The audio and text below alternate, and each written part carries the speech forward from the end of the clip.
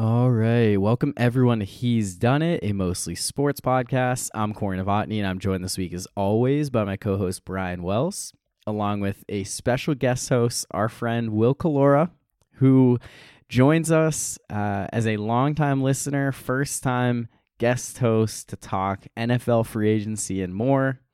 We'll talk about Tom Brady coming back for another season with the Bucs before talking about what went down during the legal tampering period, the first wave of free agency. We'll give our thoughts on the Patriots moves, the Steelers moves, several other teams, other big names, signings, trades, things that have caught our eye over the past few days. From there, we'll talk about baseball coming back, MLB lockout finally over after 99 long days, and we'll react to the deal, what finally got things done, some of the new rules in play for 2022, and talk about some of the free agency trades that also happen in the sport of baseball over the past few days with transactions resuming post-lockout. From there, we'll talk about March Madness, give our thoughts on the bracket as a whole. We'll give our predictions, upsets, sleeper teams, Final Four, who's going to win it all, cut down the nets in the end. We'll go region by region to tell you everything you need to know. And finally, our guest Will was recently married and in turn recently went on his honeymoon. So he chose to conclude this episode by counting down our top 5 favorite vacation destinations. So a lot to get to in this one. With that, let's get started. He's done it!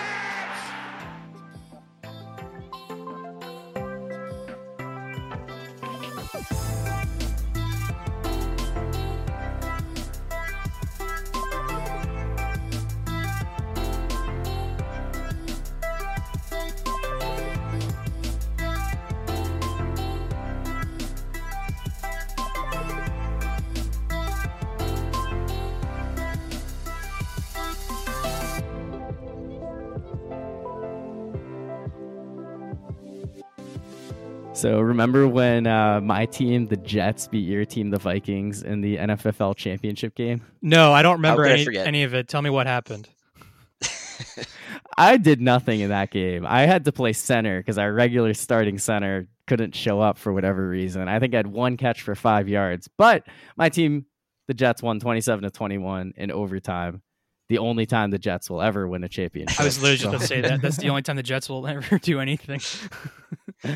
Yeah, Corey, you're like a high school football player who never got past his glory days, and this is the peak of where he's gonna. That was where he peaked, and he's reliving that high ever since. Absolutely, yeah. Looking back on the glory days of high school, which my athleticism in high school, it's very limited. It's like niche, like pickup games that I played with friends and family. Was when I if won a game in this case, not even played well in a game. Yeah, if people asked me if I ever played football, I would tell them, yeah, of course. I won 2012 Defensive Flag Football Player of the Year. What are you talking about? You didn't know that? Congrats. I think Will won Redneck of the season. Hey, that's an honor that I tell people about to this day. My kids are gonna hear about that one. Yeah, I love that for them. So anyway, we have Will Calora joining the He's Done It podcast. Long time coming now. Yeah, I've finally you've allowed me on. Let's hope it's not the last time. Yeah, I know you've been asking about this for a while. You are like one of the fans. Like you don't have the podcast credentials that some of our other guest hosts have, but hey, this could be the first, the start of a new beginning for you. Brian was just a random guest at one point before he became my longtime permanent co-host. So, and it kind of like how the easy. Flag Football League went. I wasn't drafted, but I was a random free agent. Like, hey, Brian, you want to join our team? Yeah, sure. And then for this, hey, Brian, you want to come on for an episode? Yeah, sure. Let's do it. Yeah, let's talk about baseball, which we will get into this one. But, football will be the main topic of conversation, which I guess just real quickly. So a few weeks ago, we had a couple of our recurring guest hosts on, Kenny Cashman and Benjamin Carlson. And before that, I decided to listen to the Tales of Nashville episode that Brian Kenny and I did about a year ago. And I realized we name dropped you, Will, like 5 times in that episode, just like talking about random stories from high school about like, physics class and flag football and, all these other things. Like, you were very much involved in that episode. So some of our listeners might have a little bit of a background into you. And of course, they'll get to hear some of your nice sports takes in this. Hopefully those are all the good stories. Yeah, I don't think there are any bad stories. Yeah, and I know that you're big on posting like on Facebook. Like, that's where all of your big, particularly Patriots takes seem to end up. There are times where I like want to jump in, but I was like, do I really want to bring my non-Patriots fans perspective with people that I either don't know at all or like haven't talked to since high school and have no intention of ever talking to again, that end up in those comments? But you are like, I think this is a much better platform for you to share those thoughts. I will state that my fandom of Boston sports, my dad raised me the true bitter Red Sox fan who just expects that they're going to let me down. So with all my sports teams, not just the Red Sox, I fully expect that whatever they do is for the worse, and they have no idea what they're doing, and that these guys that get paid millions of dollars, I am smarter than them. So I'm one of these people that that no matter what they do, I can't stand anything that any of the management actually does. Wow, so that sounds like me. One of those fans. Yeah, I mean that's not totally dissimilar to Brian and I either. Most of the time, and I guess let's talk about someone who maybe was a questionable decision to move on from, at least in the hearts of loyal Patriots fans, and that is Tom Brady, who, wouldn't you know, 6 weeks after retiring says, never mind, I don't want to spend the rest of my life hanging out with my family. I want to play football at least one more year in Tampa Bay, which is seemingly notable. So I know Brian and I have talked about Brady, his retirement, some of the rumors in recent episodes. So Will, I'd love to give you the floor. Kind of get your thoughts on Brady in general, as well as, him deciding to come back after a short 6 week stint on the retirement list. So for starters, not surprised in the slightest. When he announced his retirement, I heard someone else say this. It's Brett Favre all over again. And as much as it pains me to say, this is exactly what Brett Favre did. The only difference is, Tom Brady joined another team. Tom Brady's staying with the team that he retired from. For now, I'm a conspiracy theorist, and I do believe that this was all a part of his plan to force the team out. Force his way out of the team. That was his way of moving on to another, to another franchise, because he wants to, he wants to build the TB12 brand. I was a-okay with Bill moving on from him at the time. My issue with moving on from him is there was no plan. There was Cam Newton was your guy, and that's where I still to this day look at going. I would have, I understood moving on a year early versus a year late, but you moved on a year early, and you had no plan. Like there's nothing that they're doing right now that makes sense of, why, like everything they're doing right now is essentially as if they still had Tom Brady. And, I look at Tom Brady, I still think he's the greatest of all time. And, for everything he did for me as a Patriots fan, I'm thankful. I cheer for him when he's on. I root for him in the playoffs. He's my, the Tampa Bay Buccaneers are my second team. I think that whole thing was staged, and that was his way of getting out of Tampa. Things went a little south, and I think you guys have probably heard the Brian Flores connections, yes. the Miami rumors. I'm a conspiracy theorist. I'm buying into it. I think that happened. I absolutely do as well, and I think everyone just kind of assumed Brady wants to go to San Francisco. He wants to go play in his hometown, where he grew up, rooting for the 49ers, but they drafted Trey Lance. They didn't only draft Trey Lance; they traded multiple first-round picks to be able to have Trey Lance be their quarterback. So I understand some of the obstacles with San Francisco, but Miami, it made a lot of sense. We know that they were not totally sold onto, Sean Payton retiring from the Saints. Like everything seemed to kind of line up. And then of course what happened was the whole Brian Flores suing the team kind of blew up in his face. So maybe it's like, well, I still want to keep playing. So I guess I have to stick around in Tampa for one more year. Yeah. Go ahead, Will. Oh no! I love the takes of he couldn't stand being a dad for 2 months. It's like gas prices went up, so he needs to start working again. Yeah, I heard those jokes too. But yeah, I agree with everything Will said. That I've said several times that Wouldn't surprise me if Tom Brady did come back. The surprising part for me, though, is that he's back in Tampa, because I felt like he was just completely done with Bruce Arians. And I still kind of think that, but maybe he just had no other choice. And you saw the pictures of him at the soccer game, at Ronaldo's game, and like, why the heck is Brady there? It's because the Glazer family obviously owns the Bucks, and then obviously owns I forgot what team it was that Ronaldo plays for now, but Manchester United. Manchester United, okay, yeah. And he's there at the soccer game, and it's not because of soccer, it's because he wants to meet with the Glazers to see what his situation is in playing football elsewhere. But I don't think it's a wild move when you think about it, like going overseas to meet with your boss to talk about your future work. Yeah, that's crazy. It makes no sense. You know the thing I don't get about all this. You have to, in the NFL, from my understanding, you have to like file paperwork to retire. Like he didn't file the paperwork, so no, he never actually did. It's the exact same thing Gronk actually did, and it's like, how do these franchises not realize that? I don't know what the timeline is for players actually signing the paperwork to retire, but like, how did everybody not see this coming? Like, he didn't. I don't know if maybe they had to sign the paperwork like months or years later, but to me the writing was on the wall. They were running it back. They didn't The Tampa Bay Buccaneers, besides Brady, were pretty much bringing everybody back. And I don't see how this was that surprising to so many people, because I don't know. I just felt like it was kind of a predestined, destiny. Yeah, I wasn't totally surprised by Brady coming out of retirement. I mean, 6 days after retiring, he's always saying, "I don't know how I'll feel 6 months from now." Like that, it felt like, okay, this is like not for real. He could have shut it down if he really was retired.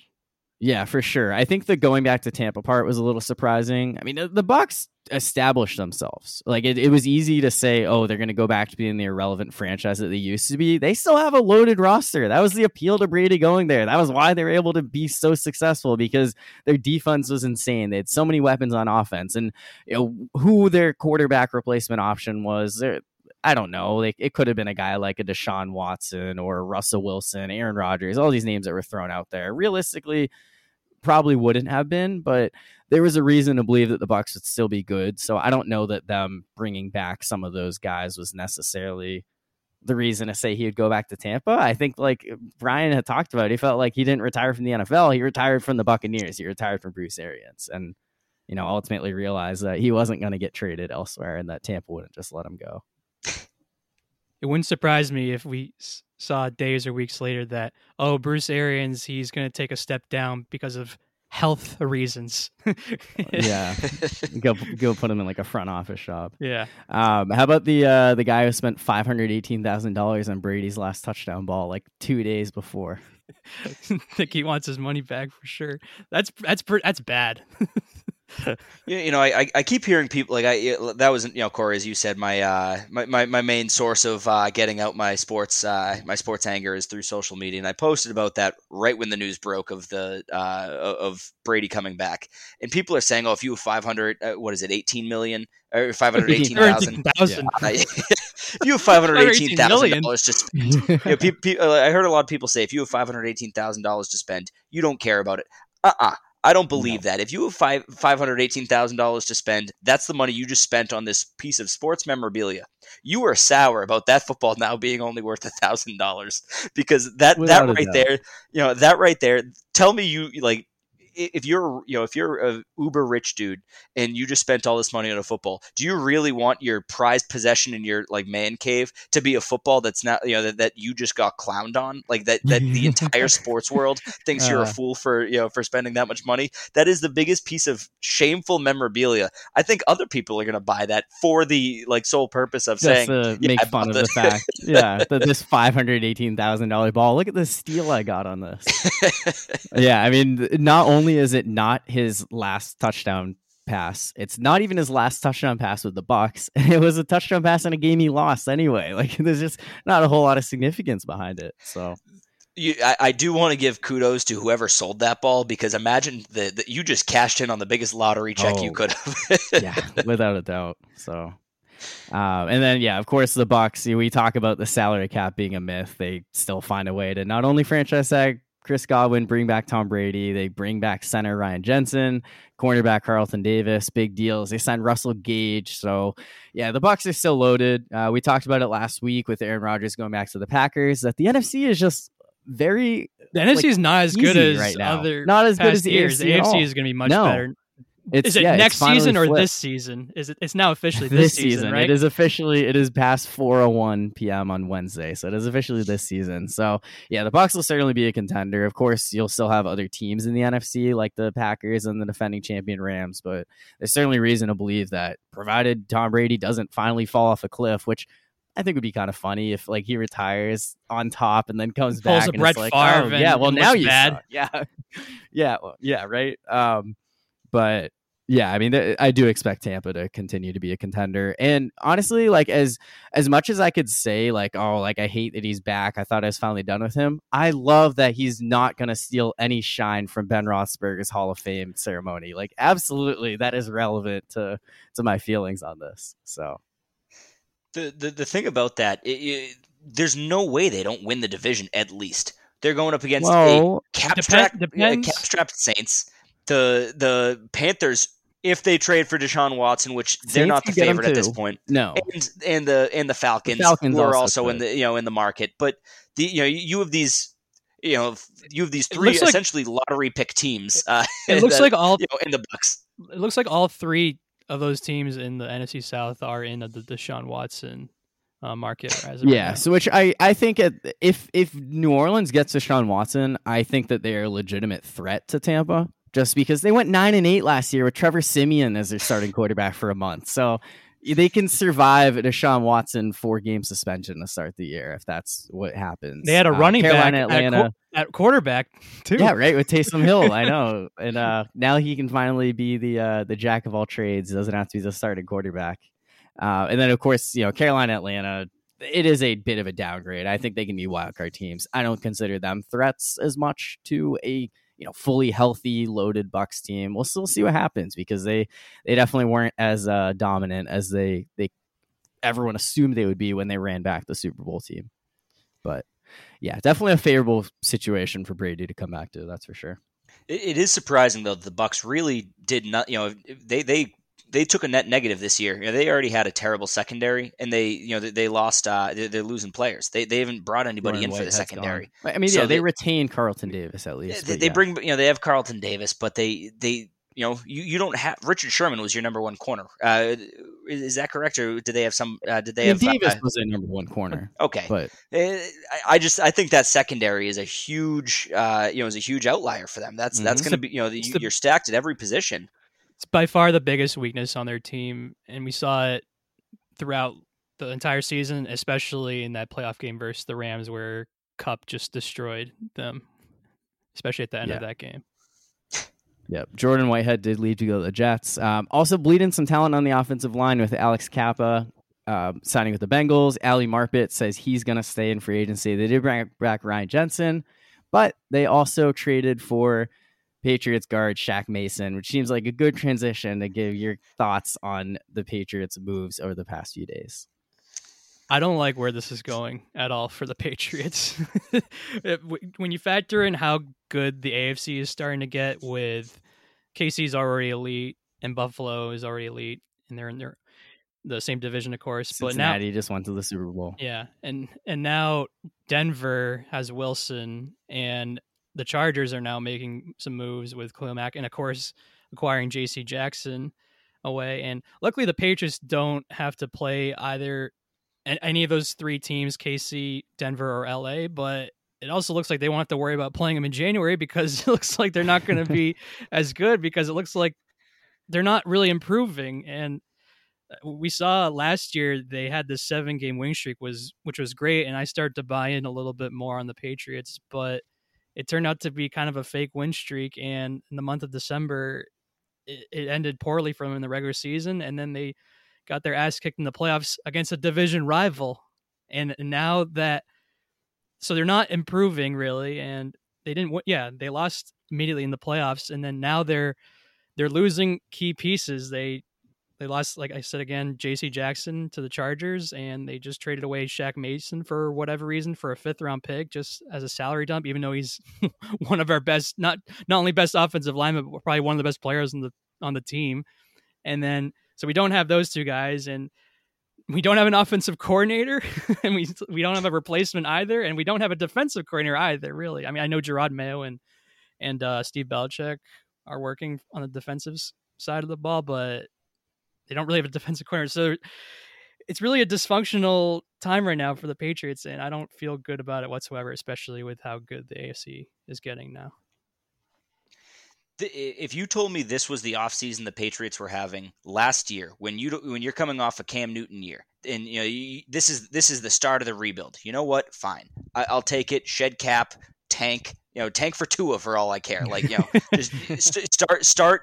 If you're saying we're blowing the whole thing up to build it up again, we're going to spend a couple of years in the lottery. We're going to find our, offensive tackle of the future. We're going to find our, defensive stars. We're going to find our quarterback. Fine. I get it. I understand, a rebuild like that.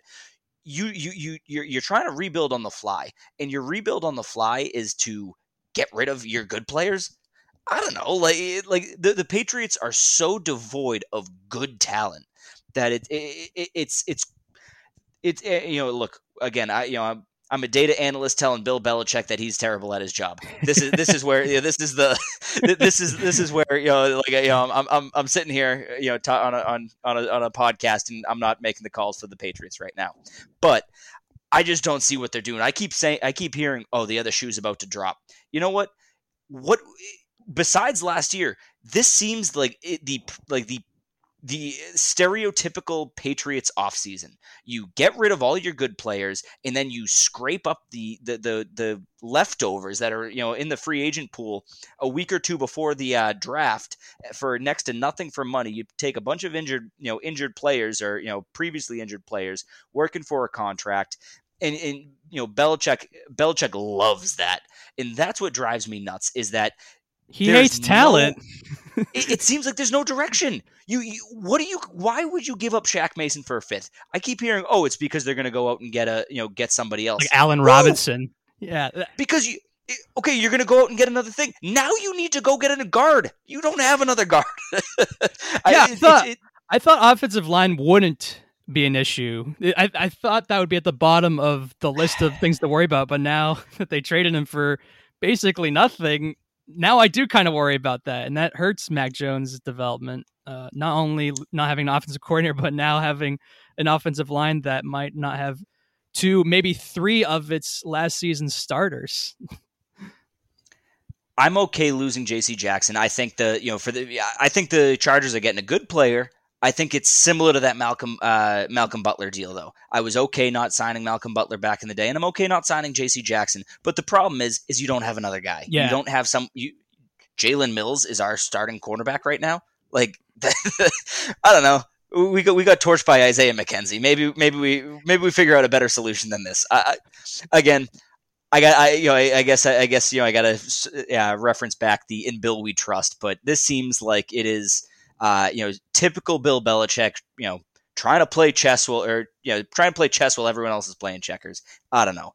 I'm not buying into it yet. I think they're going to have to make some big moves. And Brian, you pointed it out. Like, all right, if everything they're doing is for Allen Robinson, the thing that I want to that I talked to you guys about earlier is that over the past 5 years, there are the top 3 wide receivers signed in each draft, in each free agency class. Kenny Golladay, Corey Davis, Curtis Samuel, Emmanuel Sanders, Robbie Anderson, Randall Cobb, Terrell Williams, Devin Funchess, Jamison Crowder, Jarvis Landry, Allen Robinson, Sammy Watkins, Alshon Jeffrey, Terrell Pryor, Deshaun Jackson. Do any of those guys sound like they're going to fill the void that the Patriots need right now? It didn't sound like one of those moves actually worked out. Alshon Jefferson helped the Eagles win a Super Bowl. Alshon Jeffrey, yeah. I mean, that's one. There are a couple that like kind of stand out there. Maybe like a year or two, they're really strong. But yes, it's not the best way to build teams. That's historically like how some of these teams have operated. Is free agency, they're leftovers, they're guys that nobody wants. You're spending way too much money. You're in a huge bidding war, and we saw the Patriots do that last year. And now it's kind of like the opposite, where it's shedding guys and not bringing in new talent. And you're also questioning some of those guys that they signed last year who were maybe parts of the reason why they won 7 in a row, but just as big of a reason why they lost 4 or 5 and got blown out in the Buffalo game. Guys like Matthew Judon. And then looking at the offense, like Henry and Johnny Smith. It was great that they Nelson Aguilar. It was great that they spent last year, but even when they spent, I did question some of the moves, especially Nelson Aguilar. That obviously he was good in the first game, but outside of that, he was not a factor whatsoever. And you think that'd be an easy move to get rid of him and get something for him, or even just release him and find other pieces to help out the offense and Mac Jones. But it looks like they're sticking with guys like him and Bourne and Myers, and it feels underwhelming. You want to hear something scary? The seventh player, the player on the Patriots with the 7th highest cap is Devon Godchaux. And he was a disaster last year. $10 million cap hit. In the cap doesn't mean anything, I know, but it means something. And he's counting to $10 million against your cap. How? These are the moves of last year. You went out and you were the Jacksonville Jaguars of last year. You spent all the money in the world, and you have a guy like I got to look at it. Devon Godchaux making. He was so irrelevant last year that I can't even pronounce his name half the time. And he's your 6th highest cap hit. How? That's just that's poor GM by Bill Belichick. And I don't know. And also Jonnu Smith. He made around he made around the same amount of money, and he was also Godchaux, he was irrelevant. We didn't hear his name. Jonnu Smith, we did hear his name, and he sucked. It was never for good reasons. Yeah. No, I mean, Belichick threw out a lot of money last year, and it was one of those things where it was like refreshing at the time, and it, now you're kind of seeing why he didn't like to do that, and it feels like he's going back to his old ways, which worked when Tom Brady was a quarterback. Exactly. Yeah. Will brought Jones in the second year of his career. Yeah. Will brought up that point that it's so true that they act like they still are operating as if Tom Brady were here still, but he's not. And Belichick thinks that he's the draw. And some of the players last year talked about how, it's great playing here and we love Bill. And so Bill buys into the fact that he thinks he's a big draw, but in reality, it was really that Brady was the biggest draw instead of Bill. Matt Judon said it all when last year when he was signed. Somebody, a media member asked him, "Hey Matt, why'd you join the Patriots? Is it the Bill Belichick's coaching scheme?" He said, "Nah, they paid me the most." It's like this is we're just every other team now. If not, we're less than every other team because you also don't get to have fun here, according to half the Eagles players. I don't know if we're gonna put any relevance to that, but it's an anti-fun football team now. Yeah, why would you? So, what is really the draw to go to New England? Because you had to when you came to New England in past years, you would take pay cuts, you make sacrifices, but for the good of the team, for winning. So now we're not having fun and we're not winning. What exactly is the draw now? I think the answer there isn't one. Mac Jones is not the all-star draw. Say what you want. The Pro Bowl quarterback Mac Jones is not a draw. Right, is not a draw yet. And I will take it a step further. Going on record, clip it if you need to. He is no better. He was going to have the exact same career as butt fumble Mark Sanchez. I was so against them drafting him back in last year. I was on record saying I don't want Mac Jones in the second. You know what Mac Jones did this year? He showed us his ceiling. Everyone's like, oh, if Mac Jones gets to the next level, Mac Jones doesn't have a next level. You drafted him because this is what he had. This is why people thought the 49ers were trading for him, because what you saw is what you were getting. There was not this great ceiling behind him. And unfortunately, I think the Patriots are going to go 5 years with him, and then they're going to be back in the draft lot. They're going to be back in the draft pool looking for start looking at what would it be, a freshman in high school right now, and I think that's our best chance of winning the Patriots' best chance of winning a championship with Mac Jones.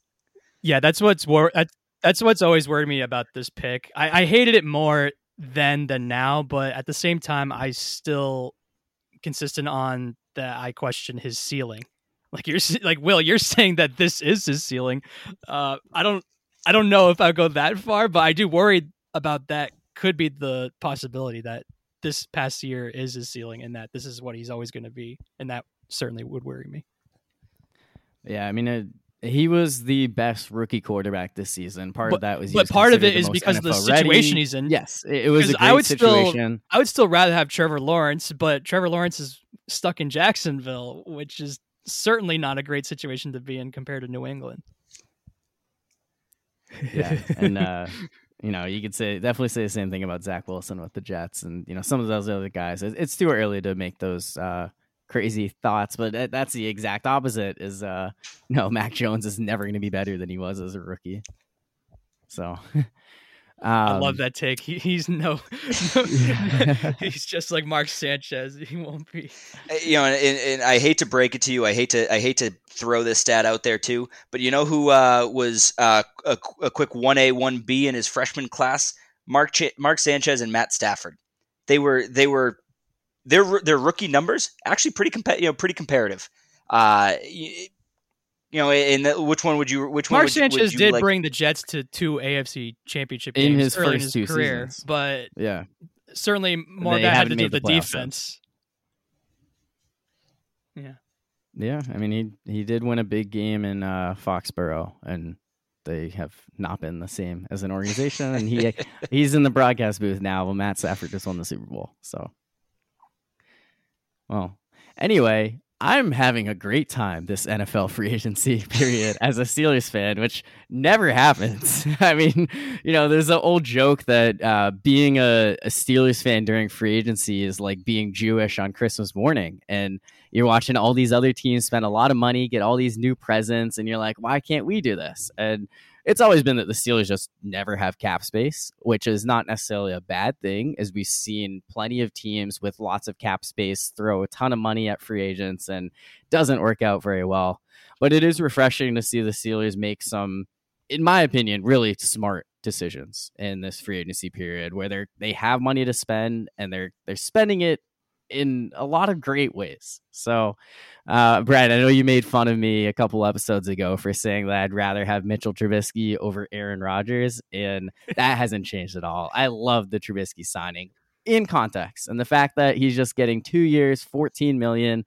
Incentives can get up to 27, which if all of those hit, I assume that means the Steelers went to or won the Super Bowl. Like, that's how those incentives work in NFL contracts. And from there, it's led to being able to spend money in other places to improve other areas of the roster. And that's something that the team wouldn't have been able to do as well with Aaron Rodgers or another big money quarterback that would cost several first round picks and several $1 billion in the cap. I'm still sticking with the opinion that Trubisky sucks.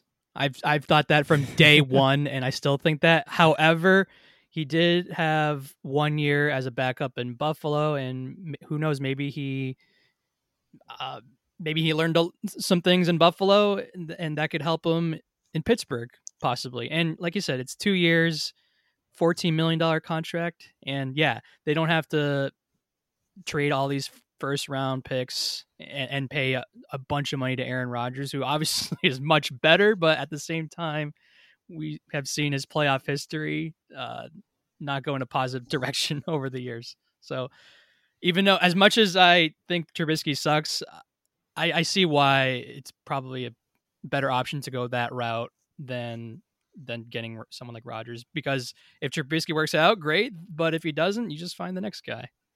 Who knows? Maybe they'll even draft someone in the first round or second round in this upcoming draft. To me, this is a win-win for the Steelers. You're getting a guy who at best, what is his ceiling become Ryan Tannehill with the Titans? At worst, you're now a lottery pick in the draft. And you can go get your next guy. I think there's to me it's such a it's such a short-term, non-committal committal pick that signing that I think for that again you could either have when you lose your longtime franchise quarterback, would you rather have Cam Newton or would you rather have Mitch Trubisky? And it's not even close. I'm taking, I think the Steelers, as a Steelers fan, Corey, I would be thrilled right now, especially as a New England fan, seeing what I just went through over the past, for that 2020 season with Cam Newton at the helm, because this seems actually like a pretty good pick. There's upside there. It's gross that I think I'd actually rather have Trubisky over Cam Newton, but I have said so many times how much I did not care for Cam Newton. His 1 year, super nice guy in his 1 year, but he was not great. But I don't blame Cam Newton as much. I blame the plan that Bill took by bringing in Cam Newton, who was clearly washed. There was a lack of a game plan after not bringing back Brady. Well, I mean, it's tough to build a team when your quarterback doesn't have an arm, and that's the thing that I think Mitch Trubisky brings is he brings a throwing arm. He can throw the ball to the left side of the field. He can throw the ball more than 10 yards. Cam Newton was throwing the ball like it was a gallon of milk. He could not throw the ball to save his life.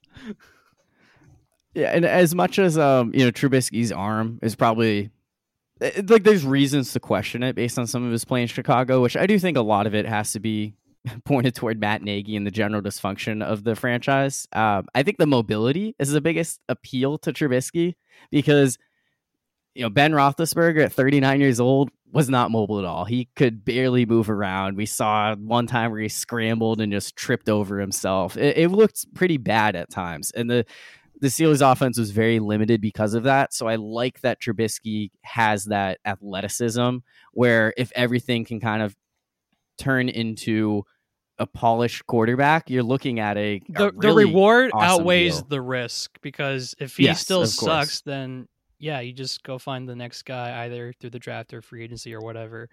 But if he actually turns out to be good and he starts to become a better quarterback, then it looks like a good move for the Steelers. Yeah, Corey, I was going to say you might disagree with this, but I think if the Steelers get the Matt Nagy coached Mitch Trubisky, I think you are still getting a better quarterback than what you saw in Ben Roethlisberger last year. I think Ben Roethlisberger was hobbling to the finish line on one knee, and I think realistically there's not much Trubisky can do that will be worse. Obviously turning the ball over is worse, but there's not a whole lot that he can do that will be worse than what you guys had last year, because Ben Roethlisberger was about a year past his when he should have retired. Yeah. Except for in the fourth quarter. And that's the big difference. Is he had 7 fourth quarter comebacks. I don't know what happened, but just something would click once it got to the fourth quarter and the Steelers would be able to find ways to win. Ben would just lead them on this one great touchdown drive, and that was all that was needed. And a lot of that was because of how great the defense was. Now, I don't know yet if I can trust Mitchell Trubisky in like a down 7 in the fourth quarter situation. I think I can trust him more than Mason Rudolph, which that's another thing. Like he's the Cam Newton potentially in this scenario. But I mean, I think when it comes down to Trubisky, a lot of people are saying, oh, the 2018 Bears, when they went 12-4, won the division, made the playoffs, their defense was loaded. Like that was what took them to the playoffs. The Steelers have a pretty good defense. I don't know if it's the same caliber as it was in 2019, 2020. We saw their run defense was horrible last year. They still have TJ Watt, reigning offensive player of the year. Still have Cam Hayward, an all-pro. Minkah Fitzpatrick's been an all-pro. There's still pieces there. And I think that it's not crazy to think that the ceiling could be that, if the defense is great, Mitchell Trubisky holds his own, thrives in Matt Canada's offense, like the Steelers can get back to the playoffs and be more of a threat than they were than that team that got smoked in Kansas City. And then, of course, the worst case scenario, Trubisky sucks, and the new GM, whoever it is, still don't have a new GM long-term when Kevin Colbert retires next month. They would be under pressure to actually go out and get a legitimate long-term solution at quarterback. Ideally through the draft, allows you to keep spending money, in some of these high cost players they have with Minkah Fitzpatrick doing a new contract, Deontay Johnson potentially like that. But there's going to be money to spend. The Steelers will have salary cap space. So I think absolutely agree with you. This is a win-win move. And we're already seeing the rewards because the Steelers have been able to shell out a ton of money in other places. The offensive line, don't necessarily love bringing back Chuck Secor at 3 years, $29.25 million, but I am a big fan of the So James Daniels, like he's one of the best free agent guards, 4 years with Chicago, really came on strong. He'll be at starting right guard. And then Mason Cole, they brought as a center from the Minnesota Vikings. So that the offensive line sucked last year. I love that Worley's bringing in a couple of fresh faces to, at the very least, put pressure on some of the young guys like Kendrick Green, Kevin Dotson. They were both mid-round picks the past couple of years, but at best be an improvement, be reliable starters who aren't just going to let Ben Roethlisberger get sacked before he's even able to like move out anywhere. Like that happened on way too many occasions, just turnstiles. And that's not what I want to have happen to Mitchell Trubisky, because he could certainly struggle if he has to panic. And then, of course, on the defensive side, bringing in Levi Wallace and now Miles Jack, which just a crazy Steelers move. When does that ever happen? So I was going to say the Miles Jack signing is one that I really wanted the Patriots to go out and get him. I also thought the Patriots would be in on him, especially. I'm especially a not big having... fan of mobile guys like that. He's I don't have his 40 time in front of me, but I remember coming out of college that I think he had a knee injury coming out. He might have had a torn ACL, but he was known as he probably would have ran like a 4.45, something like that. Like he was quick. And I think adding that kind of speed to your already pretty, I would call them defense.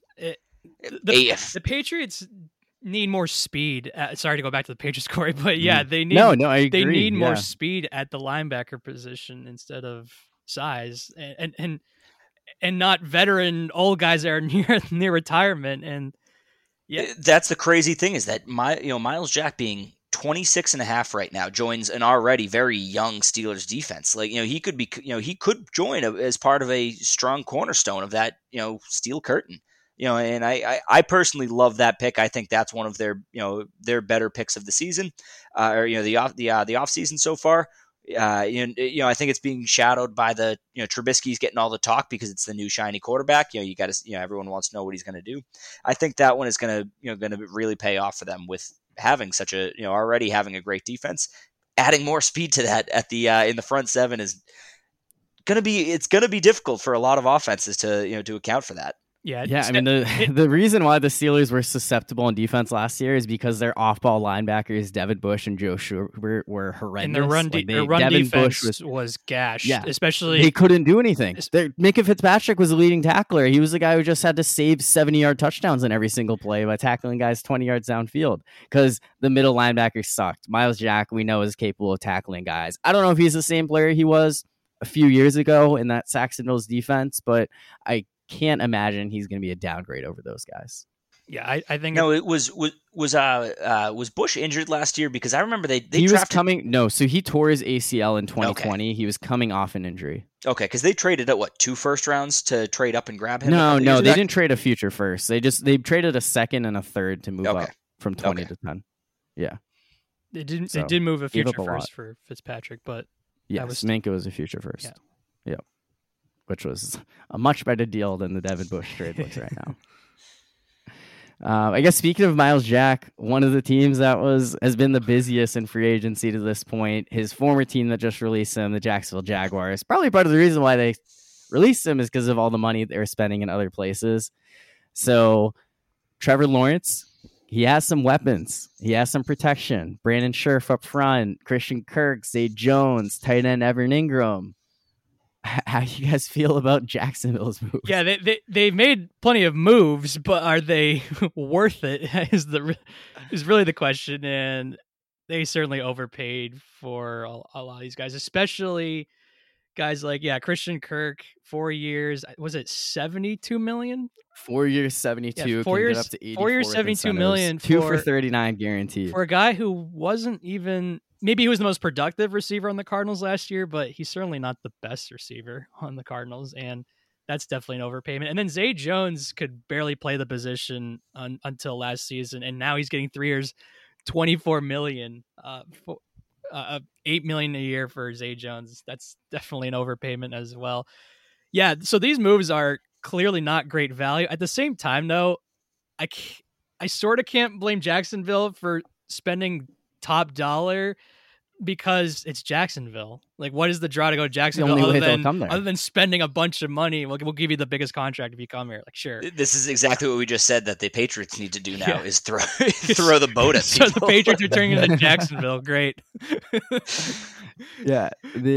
So I guess real quickly on that comment. So Bill Barnwell for ESPN, he did like a biggest winners, biggest losers of free agency to this point. I think it came out this morning. He said Trevor Lawrence a big winner because, you know, all the help he got. And then immediately biggest loser, Jacksonville Jaguars. And he did say what they're doing reminds me of what the Patriots did last offseason, handing out a bunch of money to random tight ends and receivers, but they still don't have a wide receiver one. So another way to circle back. But anyway, Will, tell us why the Christian Kirk signing is amazing. So just going to throw 3 players that are currently making $18 million a year along with Christian Kirk. Well, Christian Kirk plus that would be Tyreek Hill and Kenny Golladay. My first takeaway is Kenny Golladay, you know, he was injured last year. Tyreek Hill is going to be holding out. There's no way he's playing for the same amount of money Christian Kirk is. The thing that drives me insane about that pick, that signing, I reference back to what I talked about earlier of there has not been a single wide receiver in the past 5 years who was in those like top 3 paid wide receivers that has gone on to do really anything for their new teams. And Christian Kirk was the 3rd best guy on his team last year. He was the 3rd best wide receiver on his team. He wasn't a wide receiver 1 for his team. He wasn't a wide receiver 2. And yes, I put him behind AJ Green. I was wondering that. Okay. I put AJ Green ahead of him because I'd take Rondale over Christian Kirk. Now, he wasn't as productive, but I would rather have Rondale over Kirk. I've always known the Jacksonville Jaguars. Sorry, Kenny Cashman, if you're listening, are such a terribly run franchise. But this it's what are you doing, guys? At least with the Patriots, I was upset that they gave Nelson Aguilar, I think it was 11 or 12 million.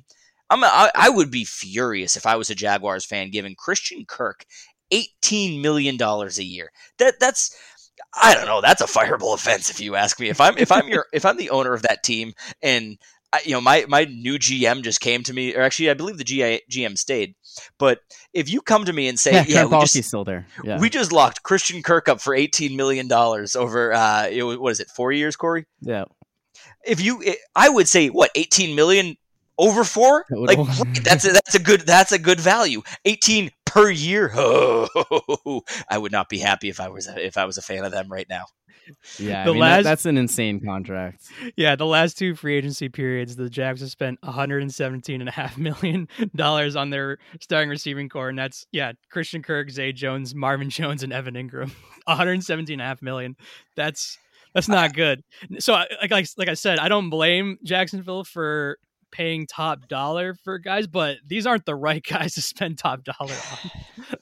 And here's my issue when it comes down to it. Like, I know Christian Kirk was valued really highly. He's a 2nd round pick. And he had more receiving yards than AJ Green last year. He had more catches, more targets. I think he's above him, but the Cardinals fell off without DeAndre Hopkins. So I think that tells you about Christian Kirk as a wide receiver 1 specifically.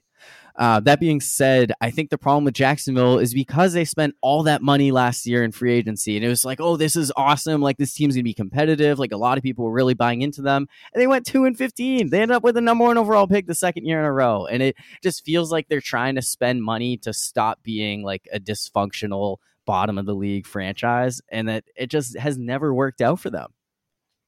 When they were really good, they were building that team through the draft. Like that was how they built that defense. And then they're all gone now that Miles Jack is released. So their defense was so great 5 years ago, but now it's not nearly as great as it was then. No, they're a train wreck, and it sucks for Trevor Lawrence. And like I guess he has some guys, but I don't know. I'm not sure that I fully believe in this approach. And maybe by the time Lawrence has been in the league for a few years, they become a more attractive destination. But it's also possible within a few years you could be asking for a trade or just not re-sign. Yeah. I don't know. It's they're a tough organization, and I would much rather be a fan of the Houston Texans than the Jacksonville Jaguars right now, because presuming that they actually do end up getting a boatload for Deshaun Watson, I slightly trust their chances. As horrible as Jack Easterby, whatever is there, I believe in the Texans' chances of being more relevant in the AFC South than the Jaguars. And they have Caserio there in Houston now, leading things. The former Patriot guy. Yeah. The funny thing, I've read a couple articles saying this now that agents are now coming to are going to teams who still have agents that are players that are free agents right now, and they're going to teams saying, "Well, see what these guys are getting in Jacksonville," and teams are going, "Yeah, you're not getting that here." The Jacksonville Jaguars are going out just spending money so crazy that these other typically the way it works is if someone signs money, I'm using them as my base point of, okay, if they got this, I get this. And every, from what I understand, every GM is saying, yeah, no, that's an outlier. You are not putting that person in this category. Because let's be honest, if Christian Kirk gets $18 million, what are you signing Allen Robinson for? He's got to be in 20. And he sucked last year. And yeah. But Allen Robinson, even though as bad as he was last year, he's still better than Christian Kirk at the receiver position. You're not going to get a challenge here on that. Yeah, especially if you surround him. If he's in an offense that's remotely good, then he should be making more than Christian Kirk. Yeah, and I don't think it's going to happen. I think when it comes down to it, Robinson's going to end up taking a 1-year prove-it deal. Right. I think that's more realistic for him at this point. Which is probably not that different than the franchise tag that he didn't want to play on in Chicago, but still did. So there've been like a handful of big signings that I think have started throughout today on Wednesday. I think it took a little while, but one notable one that happened on Tuesday was Randy Gregory signing with the Dallas Cowboys. So the point where the Cowboys Twitter account, they said Randy Gregory is back, but then immediately had to delete it because he decided, never mind, I want to go to the Broncos, which apparently was because the Cowboys put a clause in his contract that he would have to forfeit money if he was like suspended for any kind of substance abuse issue, and the Broncos. So that's why I went to Denver, where that was that was what it came down to. Not because of the team, right? But because of their legal situation. Yeah, because of that policy. Yeah. Yes. Yeah, and I mean he's a great story. The fact that he was going to be a first round pick. He fell because he tested positive for something, I think at the combine, and then he was suspended. But he was a great player in Dallas, and I guess he's.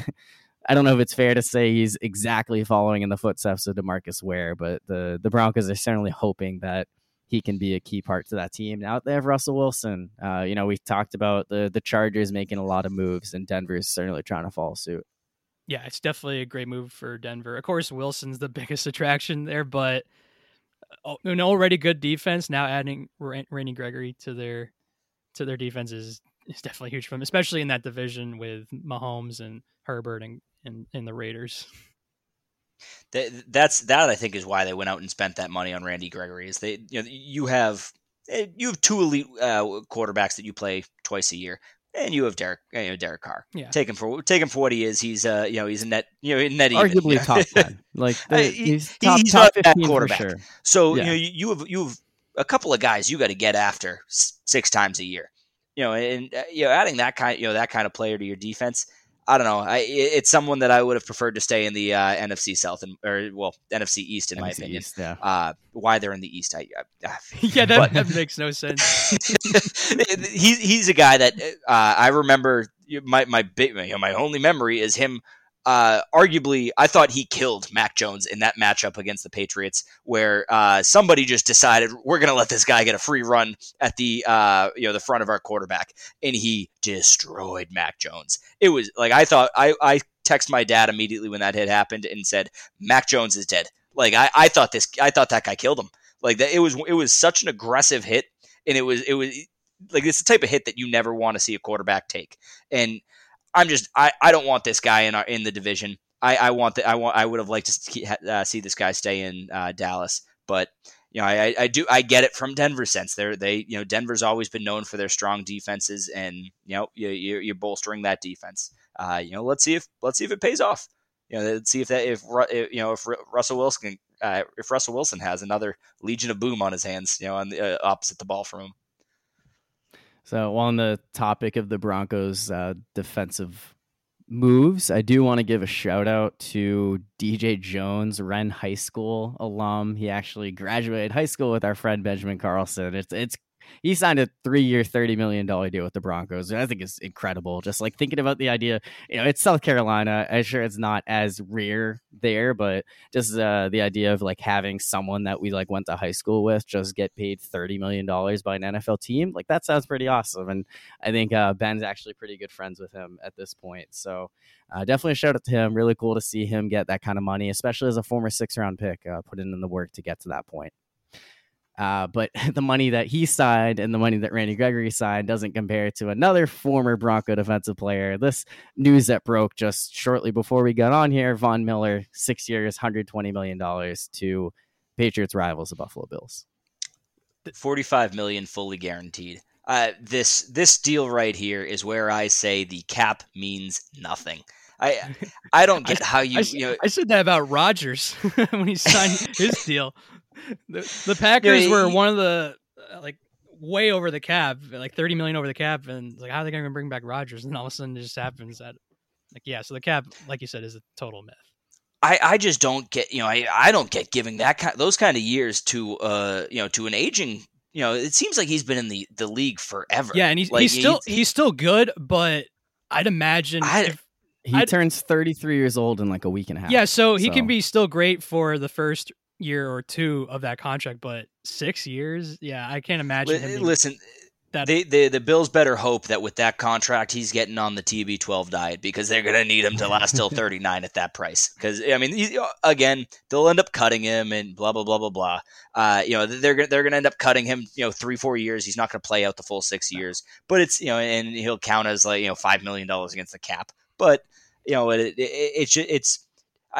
I can't fathom. I would be irate if my team gave out that kind of money to a 33-year-old defensive end. He's still a good player, as you mentioned, but I think that's a lot of money for an aging guy.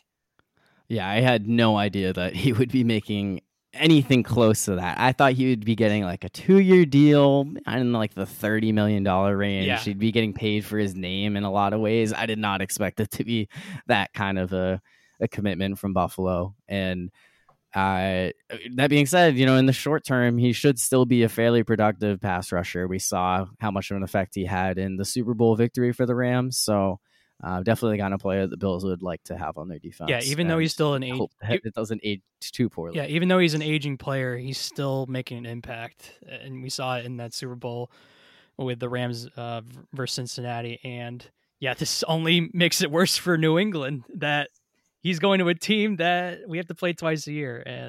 And we also, just like we said earlier, we just traded Jack Mason, one of our best offensive linemen. And so that's just going to be so much worse now for New England.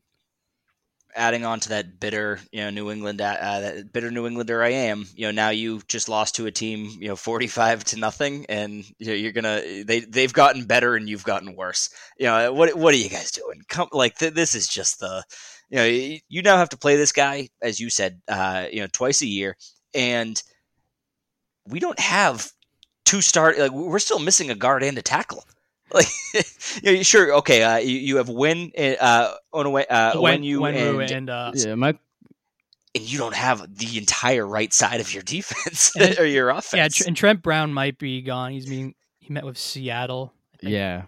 So that I think he's gonna be gone. Yeah, he's likely going to be gone. So yeah, we will be missing 3 starting offensive linemen from last year, because also Karras is now in Cincinnati. So that's another loss as well. So what this tells me is they really don't have faith in Mac Jones, because they are trying to get him decapitated so then they can go out and get a new quarterback. Because I don't know, this is not how you have a rookie quarterback go, or your sophomore quarterback play out there, is going up against as you said, Von Miller is still a good defensive end. Sure, he's aging, but he's still performing at a good click. But you're going to have these guys that are decapitating him out there because you don't have an offensive line. And, it's scary to think that all these teams in the AFC are getting so much better. And you are just, you're hitting the reverse button. That's what's so frustrating, is that they made the playoffs great, but then they just got their ass kicked and they're getting worse. And other teams are getting better. And they made it as a 6th seed. they barely made it in to the playoffs, even though they were 1 seed. Yes, but record wise, yeah, they limped into the playoffs, and it wasn't the same since that win streak.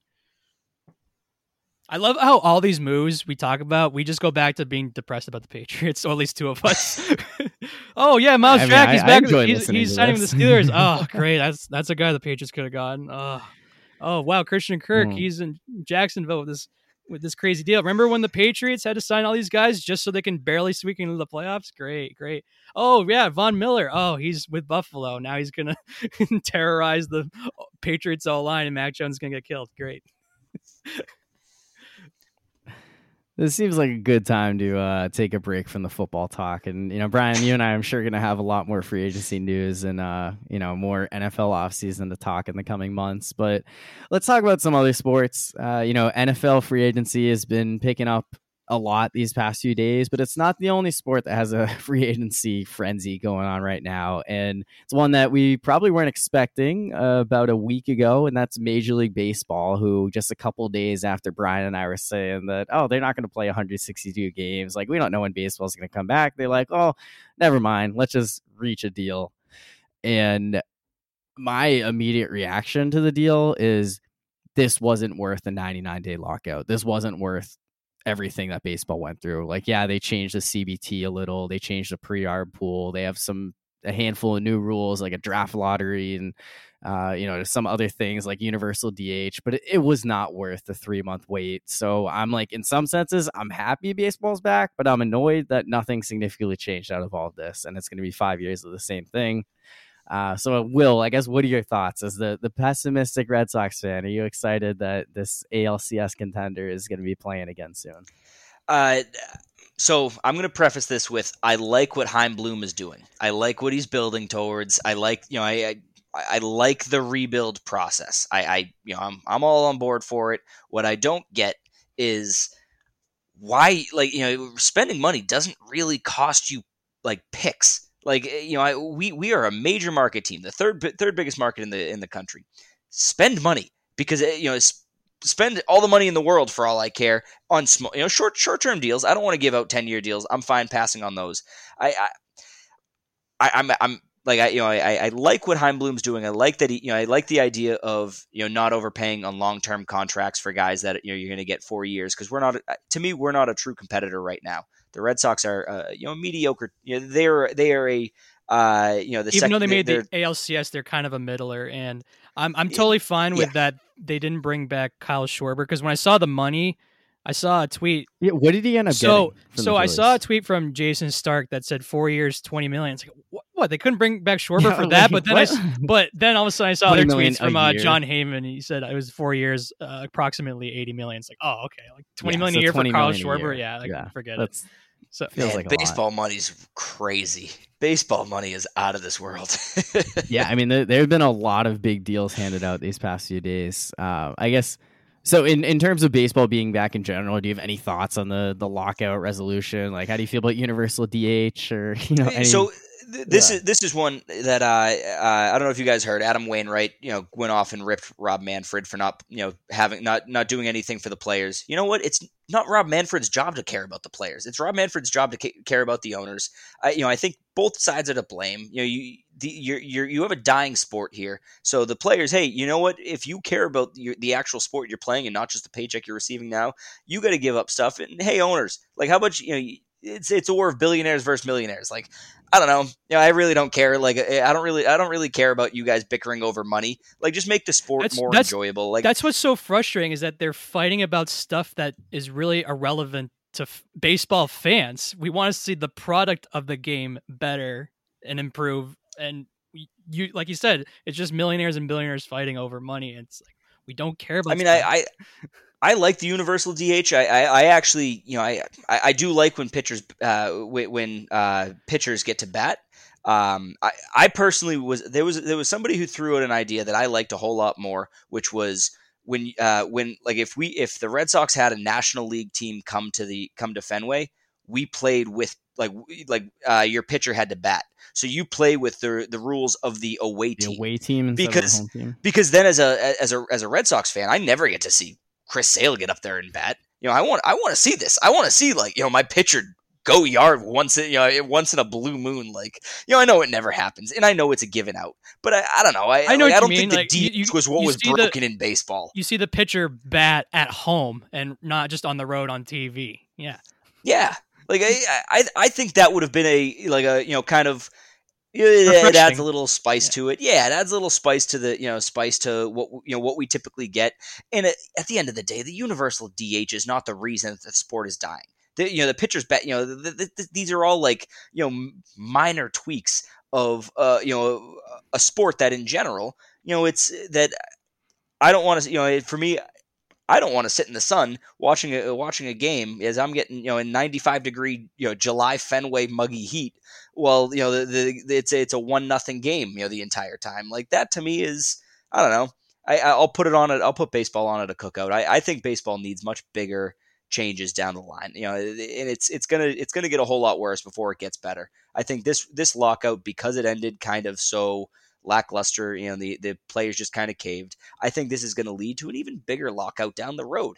And you're probably going to see in the next 10 years, you're going to see a full stoppage of play because the money's just not going to be there because people are losing interest.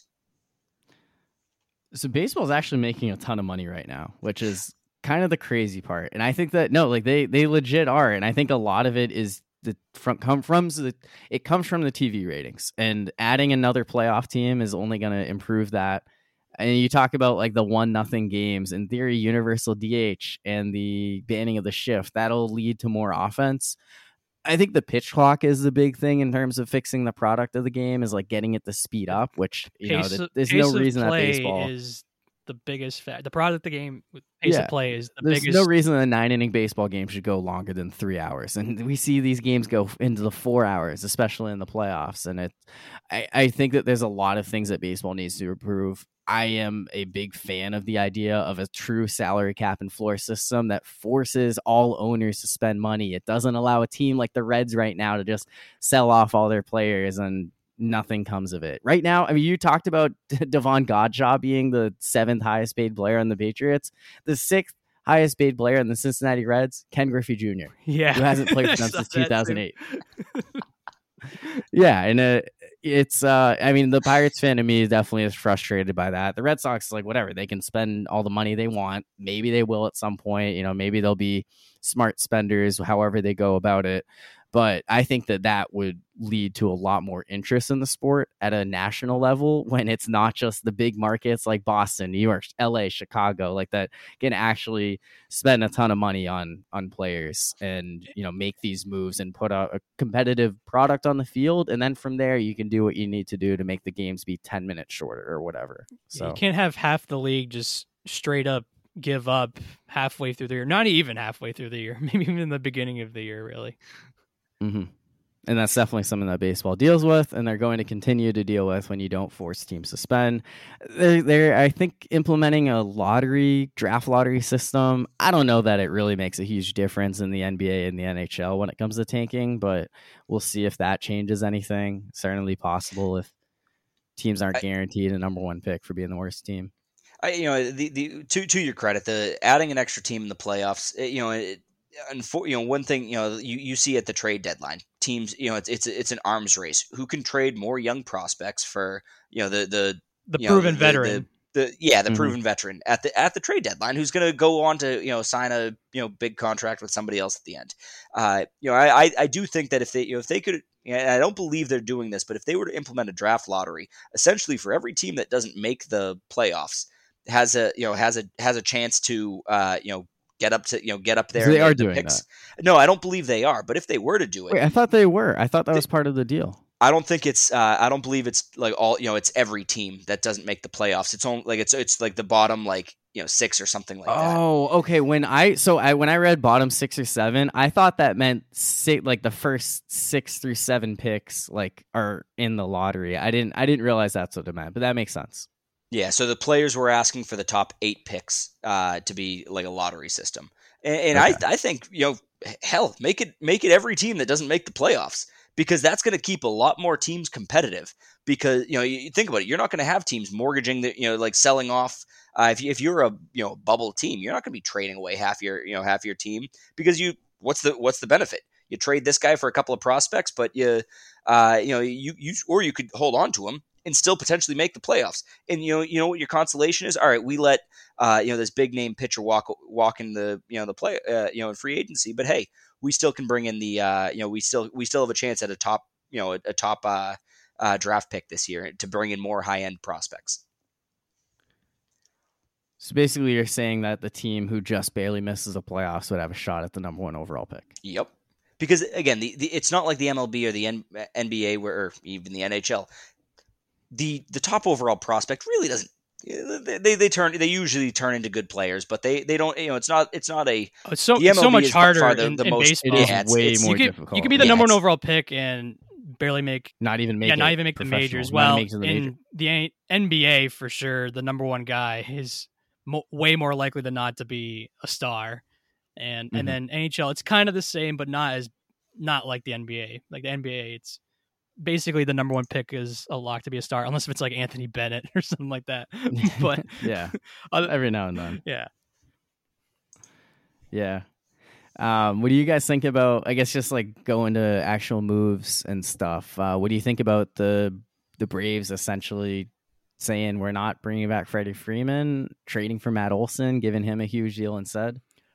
Well, I guess it makes sense in that maybe they don't want to pay Freddie Freeman a 10-year contract, and then he's not good after the 3rd or 4th year, and so maybe it makes sense from that standpoint. I'm assuming Matt Olson is a lot younger than Freddie Freeman. Yeah, I think it's like a 5-year difference. Yeah, so I get it from that standpoint, but at the same time, Freddie Freeman has been the face of the Braves for a decade now. So it does. Yeah. If I were a Braves fan, it probably would hurt from that standpoint, but at the same time, you want to take the Belichick approach of rather being too early than too late. I don't know. Yeah, I think the unbiased fan in me thinks it's a good deal, but at the same time, it is probably weird for Freeman to leave the Braves, especially having just won the World Series too. Yeah, that too. So, back to crazy money in baseball. The Braves really didn't give up all that much money for Olson. They gave him an 8-year, $168 million contract. I don't know. Like, if I'm a Braves fan, I think I take that deal with, I don't know what Freddie Freeman's getting, but if, from what I hear, it's probably going to be in the 25 a year. And again, as Brian mentioned, he's 32 years old. Matt Olson's 27. Those are easy numbers right there. You take a 27-year-old for 8 years. I like my odds better there. Just paying anybody that's already in their 30s, that kind of deal would scare me with anybody. Let's say they gave that exact same deal to Freddie Freeman. Okay, you're giving a 32-year-old guy 8 years. All right, that might pay off. That might pay off for the first couple of years. It's like we talked about with Von Miller. Okay, it could be great for the first 2 or 3 years, but it's not going to be good at the end of the deal. Unlike the NBA, the NFL, the MLB cap actually means it does mean something in the sense of those are still that's still real money. You can't just cut those players. It's you can't just get rid. You can't just it's guaranteed contract in half. Yeah. No, I think long term this will definitely work out better. But it is one of those weird things to happen at the time, and it just feels like Freeman's gonna end up going to the Dodgers, which also kind of sucks to think about. He's a likable guy going to a relatively unlikable team. So I don't know. I actually don't mind the Dodgers. I think sure they're buying every player they possibly can, but at the end of the day, they also to me. I don't look at them going I despise that team. Part of it is because they always choke in the playoffs. They never win. Got ripped off a few times there. I don't know. Yeah, maybe I'm still siding with them in the whole Astros thing. The whole trash can scandal. I don't know. Yeah. I definitely don't hate the them Dodgers because I can't root for the Red Sox anymore because they are terrible. No, I mean I'll root for them in certain situations. I would have no difficulties rooting for the Dodgers over the Yankees in the World Series if it came to that. We were talking about bad contracts for 30-year-olds. I was looking up Miguel Cabrera's deal. He's still owed $30+ million until the year 2025, and he has sucked for how long now? And he's still getting all that money. And there's still more years to go in that contract. That's crazy. I didn't know he was still under contract for that much longer. Yeah, I know. That's what happens. You give guys 12 years deals at 30 years old. I'm just going to go on record now and say I cannot wait to see what happens with the Dodgers 5 years from now, when all those players start having Tommy John surgeries and they have 9 players making $30 million. I think that's going to be so funny when how pathetic that team is with a cap through the roof. I hope so. I don't know. I mean, that's the only way to bring them down is if they have all that money being spent on guys that just aren't performing. Trevor Bauer and Clayton Kershaw, the length of their deals aren't that long, right? I think they're both. No, Kershaw just got a 1 year deal. Kershaw just got Bauer a deal, only has 2. 1 year deal, and I think Trevor Bauer is he has some bad issue. He has other things to worry about other than baseball. But I think that they can get out of that fairly easily if it comes to it. Yeah. I guess one last big contract. The Colorado Rockies, a year after trading away Nolan Arenado and throwing $51 million at the Cardinals to take his contract, they just signed Chris Bryant to a 7-year, $182 million deal. What are they doing out in Denver? That makes no sense. So what do they just realize after the 1 year without Arenado? Like, hey, we missed that guy. Let's go try to get someone like him back at third. Yeah, that doesn't really make any sense, especially since I think Arenado at this point is the better player than Bryant. Yeah. Not that Bryant is like that big of a drop off, but I think Arenado is a better basically everywhere with fielding and power and everything and average and everything. Yeah. Again, I think that front office and Randy Gregory are going to the same dispensary up there, because that makes no sense what they're doing over there. It's just pick a direction, guys. Just look at the Orioles, and this is what you're gonna do. Just don't spend money to do it. Like just tank already. We know you're gonna do it. Let these players actually go on actual teams.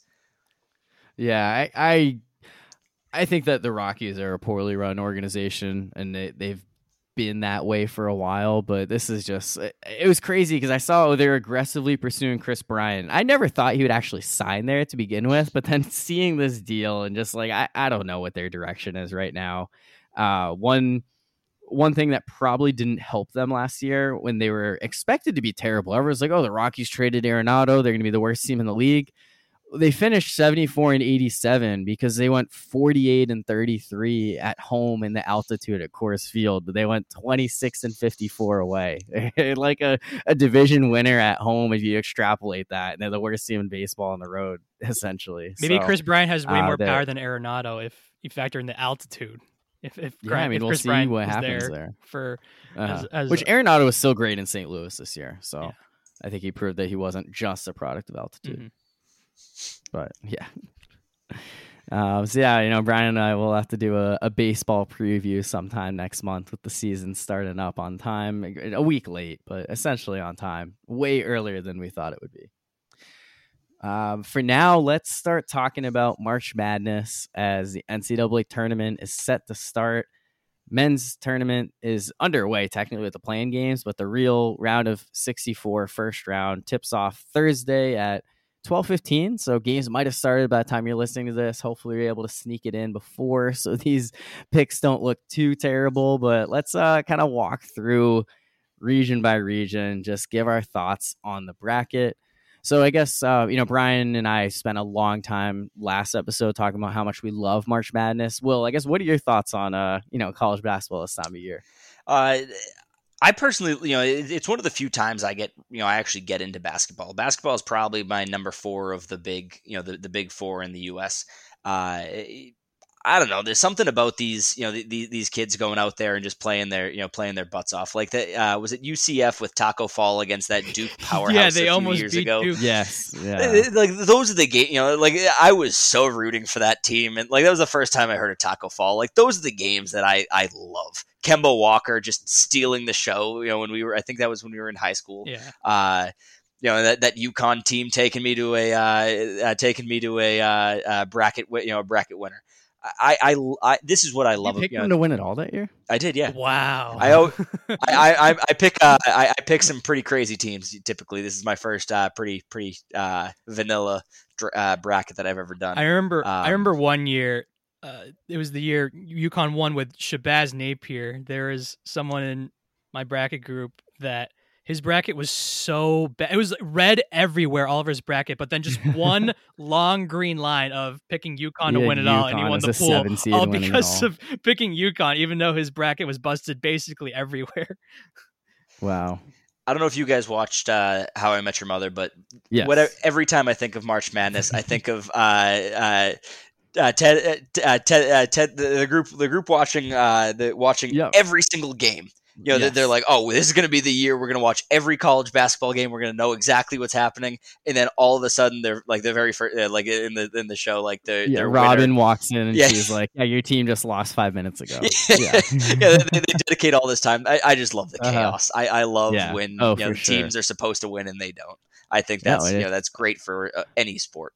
It's a lot of fun, and I tell myself every year that I wish I didn't fill out a bracket. I just enjoyed all the chaos, all the madness, all the upsets that I didn't predict, but I can't help myself. I gotta fill out a bracket. I gotta throw some money on it, and I gotta see if I can do better than all my friends. And I very rarely do. Only when North Carolina wins it all, and I don't think they're going to this year as an 8 seed. But I guess let's get into it. Let's kind of talk about our thoughts on this. Let's start with the West region.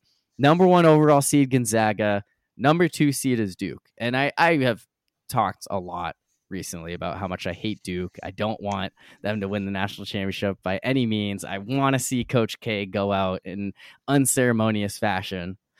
And I guess when I look at Gonzaga, I don't hate them or anything. I don't like them though. And I don't know. We talked about it last year, whether we wanted to see them go undefeated. And I just feel like they've been at the top for so long that even though they haven't won a national championship at this point, they're no longer that like pesky underdog, and they're more of just like an annoyance, if anything. Yeah, I think people are too high on Gonzaga, thinking that they're this unstoppable force. Last year, I picked Gonzaga in my bracket to win it all, but they didn't lose a single game until the biggest game of the year. But this year, okay, they got blown out by Baylor. This year, so last year it was Gonzaga and Baylor that just the two teams that were just by far and away the two best teams. This year, I think it's more wide open than last year. And I agree with that. But Gonzaga is still getting a third of the brackets. A third of the brackets are picking Gonzaga to win it all. Maybe it might be lower now, but last time I checked, it was over 30%. Gonzaga wow. Is the winner. It's like I think that's still. I think that's too strong. Not so like what you said, Corey. I don't hate them, but I don't love Gonzaga like other people. And then it's kind of annoying that they make it to the championship game twice, and they've made deep runs, but they don't do anything. Like they don't win. No, and I feel like after last year, I can never trust them to win. Yeah, and I have this. If they couldn't win it, I have last the same year. feeling as well. I typically hate going with number ones. Like obviously, I let them win I pick them like the first couple rounds. I almost never pick number ones to make it to the Final Four, and obviously that usually comes back to bite my brackets in the rear end. It's only happened twice, but it's never been 4-1.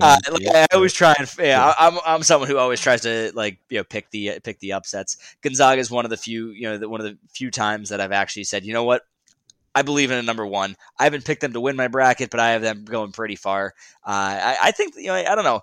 I just think that teams that bring back that have experience, we've seen more often than not, experience helps out in in these tournaments. So I think that's gonna play to their advantage. I don't think they're winning it all, but I think that they're gonna have another fun solid run. And I think Duke's going to give them a run for their money. I think although those I think Coach K is going to I think Coach K is going to leave is going to be the team to leave the West. You have Duke in the Final Four. I have Duke going pretty having a nice run themselves. I just can't see. I just personally I would like to think that those players are going to play a little harder for. Are going to play a little harder for Coach K's last season. Just like they did in his final home game against North Carolina. What? Yeah, they let him down once. They're not going to let it happen again, and that's my verification. They've already let him down. Well, what's funny about what Will said, it looks like there's going to be two idiots on this podcast because I also have Duke.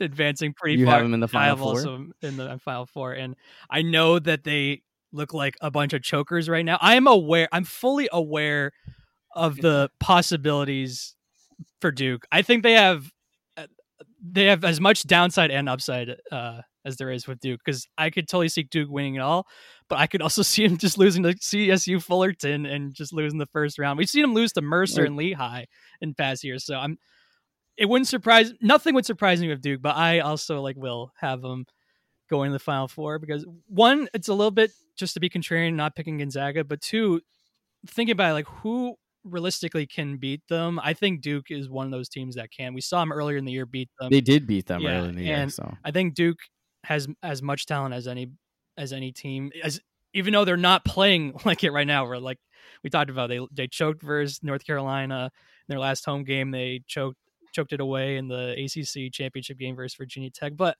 I had to give them a benefit of the doubt that they were probably super tired and they were playing their fourth game in 5 days or something crazy. And Virginia Tech was playing their same with but Virginia Tech needed to win that game to make the tournament. There was way more urgency for Virginia Tech to win that game because they were in that last 4 in, first 4 out before that win to automatic bid to get them into the tournament. So I'd cut Duke some slack, and like Will said, it's Coach K's last year. I like to think the players will play a little bit harder for him, just given what's at stake for Coach K. And I think Duke, there's plenty of downside, but I have them. I still think there's plenty of upside, and I think that they can make a run and get to the Final Four.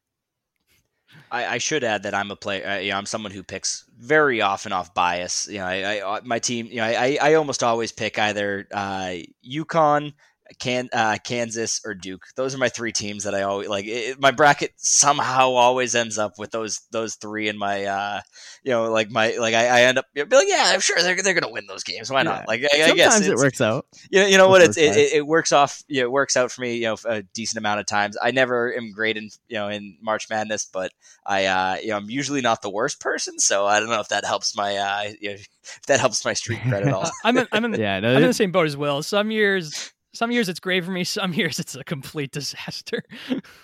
yeah. I mean, last year was really, really tough for me. I think the years when I go kind of against the grain too much, years when I'm picking too many upsets, picking teams that I don't normally go with, I think that's when it usually backfires. So I get the strategy of just sticking with the one team. That being said, I wouldn't be surprised if Duke lost in the round of 32 to Davidson. I feel like that's a pretty good matchup, and I do have them going down to Texas Tech in the Sweet 16, who I instead have beating Gonzaga to make the Final Four. They did it in 2019, 3 seed over 1 seed Gonzaga, so I have them doing the same thing. I'm fully aware that even if I have them in my Final Four, they could easily lose to Davidson, Michigan State, Texas Tech. Even if I have them losing early, they could easily make the Final Four and win the whole thing. So I don't know which one's more likely.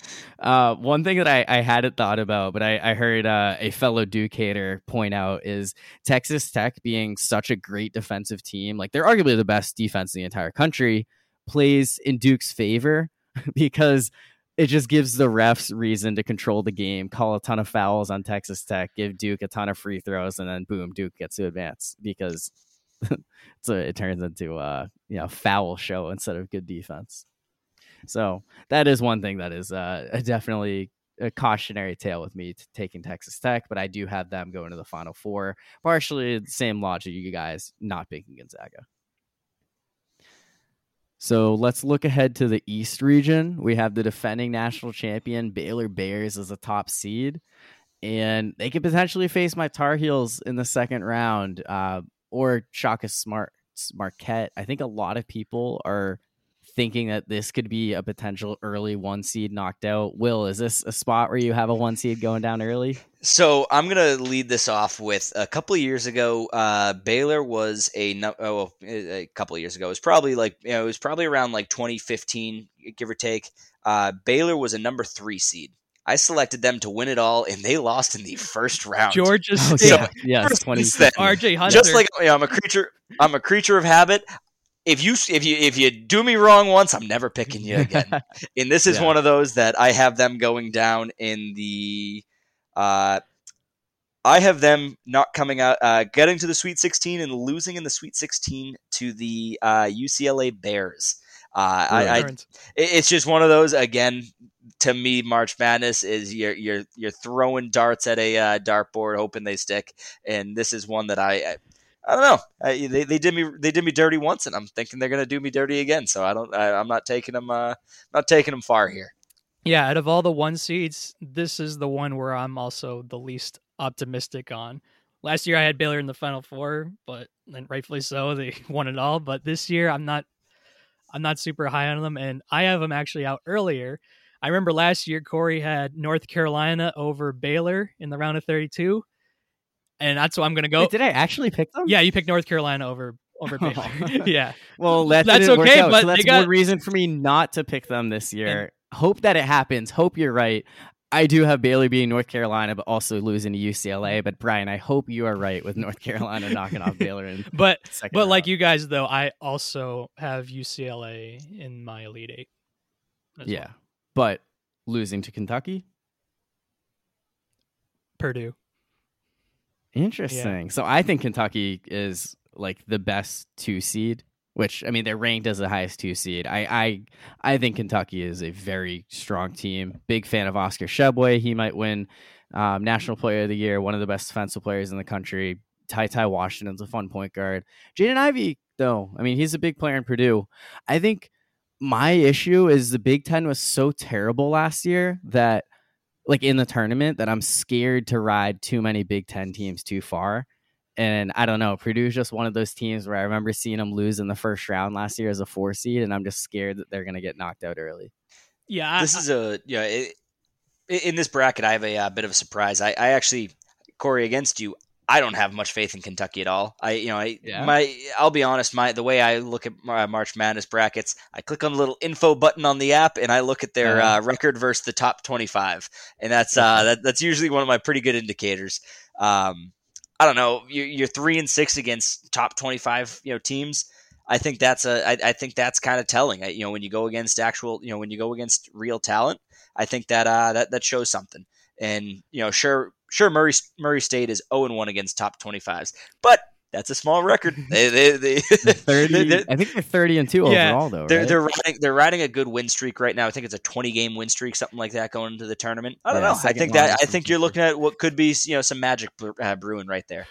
Well, it looks like Will. Oh, I'm totally nervous about Murray State because I could absolutely see them knocking off Kentucky in the second round. Well, it looks like there's another similar thing to Will and I's bracket because yeah, you do have Murray. Yeah, so like Will said earlier, he has some biases with certain teams, as do I. I have some Big Ten bias, but another bias I have is those mid-major teams that have amazing records and great offenses. Yeah, and Murray State, 32 record, great offense. And I know they probably haven't played great teams. It's probably mostly shit teams, but Murray State has had some good success in the tournament. I remember they've had a couple upsets as like 13 seeds, but yeah, this is a different situation now, like where they're the 7 seed, and yeah, and I'm not the biggest Calipari fan, and so yeah, Murray State over I totally get it. I'm not a huge fan of Kentucky as a South Carolina Gamecocks fan, so and even as a North Carolina Tar Heels fan, like that is a legit rival. So I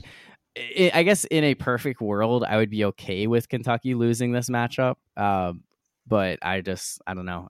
I'm riding them, and this feels like a setup, like the classic 2 seed that I picked to make the Final Four that I don't actually like, that loses to a 15, and I'm upset about the loss of a 15 seed instead of happy if I just didn't pick them to advance.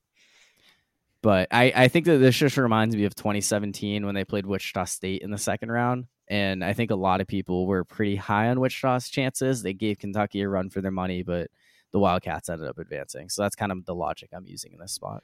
Wait, so Will, who do you have in your Final Four in this region? So I have in the Elite Eight. I have UCLA beating Purdue. Okay, and so I have UCLA going into the Final Four. Mine is the Purdue opposite. over UCLA. Yeah, I'm a little nervous about UCLA because like I feel like teams that go on those crazy runs of the Final Four and like everyone's like, oh, they're going to be so much better the next year, they tend to flame out. So I'm a little nervous about that with them, but I still think, you know, as long as they're healthy with guys like Johnny Juzang. Yeah, Juzang was great last Jaime year. Jaquez Jr. Yeah, they're battle tested. Like they were great in the tournament last year, so I think I have reasons to believe that they can win a few games. They're battle tested. And they probably have the easiest path as a 4 seed, arguably. Yeah. I mean, that's fair. I mean, Baylor's the lowest number 1 seed for a reason, right? Yeah. And I know they dealt with some injuries this year. So I'll be honest, guys. When I'm reading, when I'm reading through like these team summaries on ESPN, the line that sticks out to me here is UCLA's size is also a big advantage as they have only one starter who comes in under 6'7". I don't know. That speaks a lot to me. Small ball. You know, when you have a big team like that, that's look back at how Taco Fall controlled that game against Duke a few years ago. When you have real size in these tournaments, I don't know. I think there's something to it. I think that's why I'm looking at them saying they can make a run here. Is when you have a good sized team. You can kind of beat up on the little guy.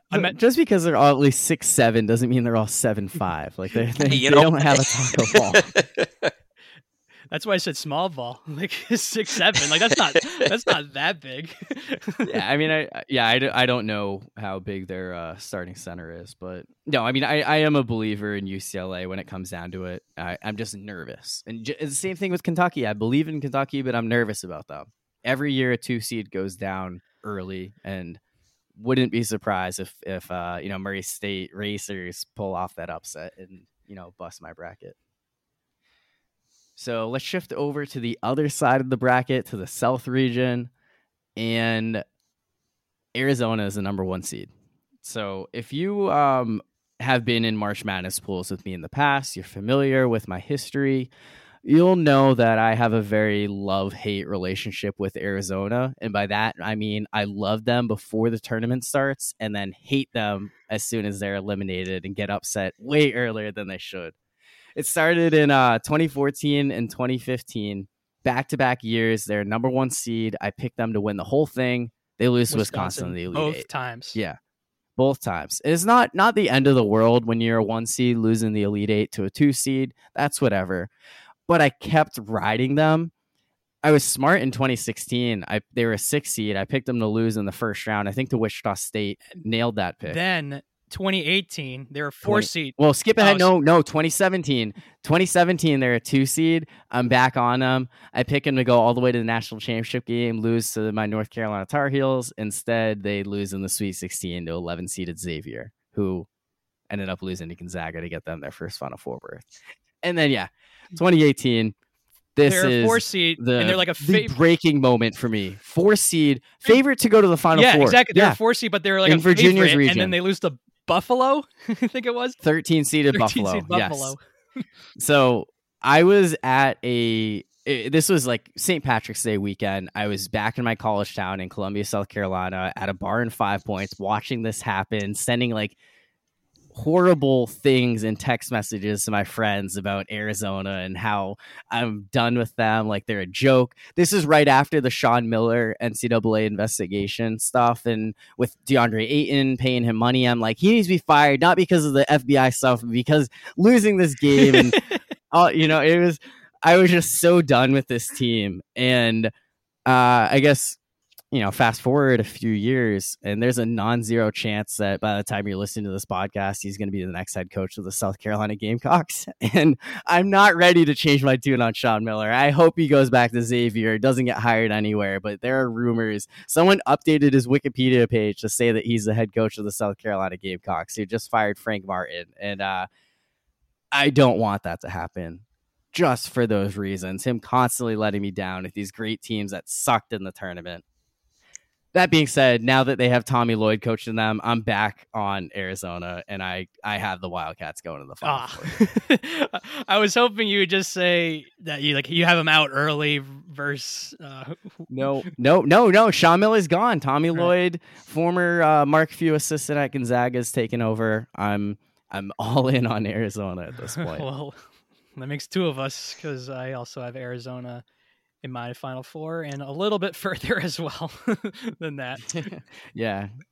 Corey, what's the how are we gonna split this money when Brian and I play tie each other in our league because I'm the exact same. I got them going a good ways. Let's just It would be poetic for them to lose to Illinois in the Sweet 16 after I had the Illini win it all last year, only for them to get knocked out in the second round. But I believe in Arizona. Benedict Mathurin, he's great. A little nervous about Kerr Kriisa, their starting point guard. Have you seen his ankle? He tweeted out a photo of it. It's a little more purple than a healthy ankle should look. Yeah, actually. Yeah, it looks bad. Like, I don't know if he's going to be able to play, and that would certainly ruin these hopes and dreams I have. But it sounds like he's going to be good. So, but that's certainly something to watch for. But yeah, I mean, they were great this year. I think that they're right up there with Gonzaga when you look at the top teams in the country. They just won the Pac-12 tournament. They did very good in Pac-12 play. So I have reasons to believe in them. I guess I want to look down at the bottom of the bracket because there are a lot of teams in here that are of particular interest, even if we don't necessarily have them going all the way to the Final Four. First one that stands out, of course, Loyola Chicago Ramblers. Brian, I know you're a huge fan of the Ramblers. Love me some Ramblers, yeah. How far do you have them going this year? So I have them going to the Sweet 16. So I do have them being Villanova. Yeah, I didn't Villanova. Oh, did we'll have the same. Oh wow, that's great. Yeah, we might as well just copy and paste our brackets. It's funny because I'm always nervous talking about this because I'm like, half the people that listen are probably my bracket pool, but I love that you two in real time are like, oh no, we have the exact same bracket. Yeah, I had to pick. I can't just not pick the Ramblers. I gotta pick. No, and I get it. I gotta pick them to go a couple of rounds. So I have them. Yeah, I have them losing the Sweet 16. However, the team I have them losing to might surprise you. So I feel like there are several years where we'll see a team that after the bracket gets revealed, we'll see you already know where I'm going with this. That's funny.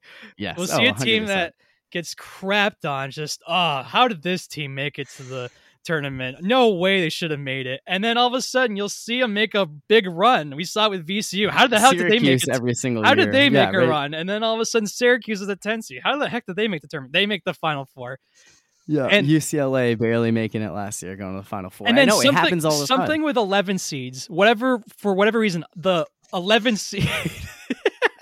Don't you dare tell me you copied this one too. You have Michigan in the Elite Eight. You have Michigan beating Loyola Chicago for the second time in 4 years. Oh my God, that's great.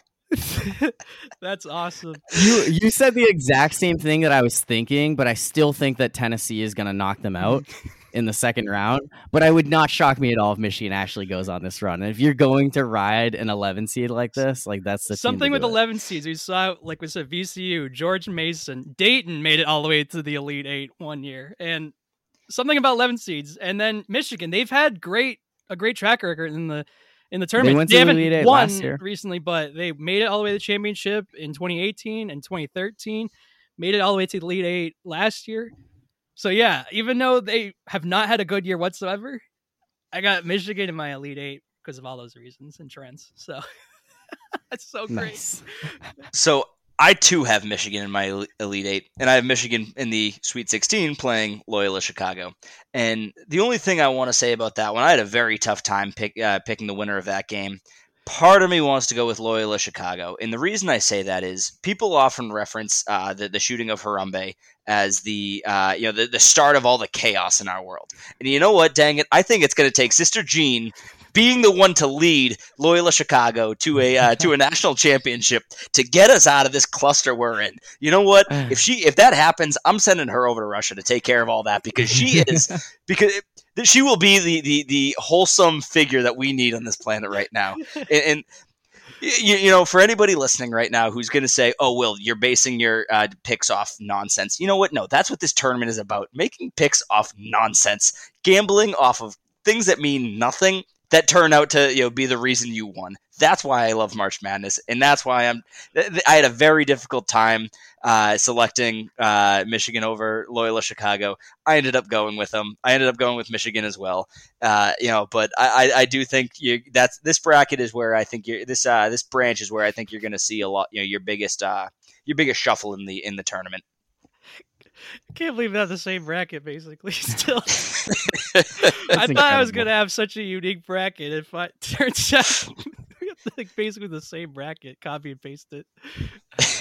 All right, well let's advance to the final region, the Midwest region. This is my region of chaos. I'm just going to go out and say that. And there's one team that I'm particularly attracted to, and I think that they have an incredible path to the Final Four, and that is the Wisconsin Badgers, 3 seed. Not only is their path starting in Milwaukee, in the second round, they're going to face either an LSU team who just fired their head coach in Will Wade, or an Iowa State team that started off strong but really faded down the stretch. Already making the assumption they beat Colgate. They have hey, no, let's settle down. They have a 2 seed Auburn who started off awesome and then kind of started to fall apart down the stretch. I know Jabari Smith's probably the number 1 overall pick in the draft, but I don't think he's enough. And by the time they would play him, it would be in Chicago, which might as well be a home game for Wisconsin, given that they've never lost a tournament game in Chicago.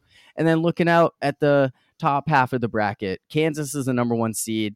I think Kansas is a very good team. I think Ochai Agbayi was the leading scorer in the country, but when it comes down to it, I just don't believe in them this year. I don't think that this is one of those great Bill Self teams. Some of the others, a lot of people are really high on Iowa. Like, so many people are taking Iowa to the Final Four. They're hot. They just won the Big Ten tournament. I just think that they're going to let a lot of people down. I'm fading them. Like, they're the team that everyone else is high on, so they have to crash and burn. 4 seed Providence, one of the luckiest teams in the league this season, and they're another team that I just can't trust. So I just love Wisconsin's path to the Final Four, which means what's going to happen? They're probably going to lose the 14 seed Colgate in the first round. Corey, this is all the makings of my Baylor situation from a few years ago. This is all the makings of that Baylor situation happening once again. It's if you have them going too far, thank you, because that's going to really help all of us going against you in the brackets. There have been times where I've had Final Four teams get knocked out in the first round. And I know everyone's high on Colgate. They gave Arkansas a run last year, but I don't know. I'm buying Wisconsin, buying Johnny Davis. I think that they're a very good basketball team. Brad Davison, and a lot of people hate him, but yeah, I'm all in on Wisconsin. Yeah, I'll admit this is probably the region I had the toughest time with, because all right, look at 1 seed Kansas. So Corey, you talked about how much you just hate Arizona when it comes to the tournament. I and then Will loves Kansas. I never ever get Kansas right, no matter what they do, no matter how far, if I have them winning at all or losing early, it never works out for me with Kansas. Well, let me know what you go with, because then I'll adjust my bracket accordingly. I'll do the opposite of what you're doing. So because of that, what Will just said, I'm taking like a middling approach with Kansas, where I have them in the Sweet 16.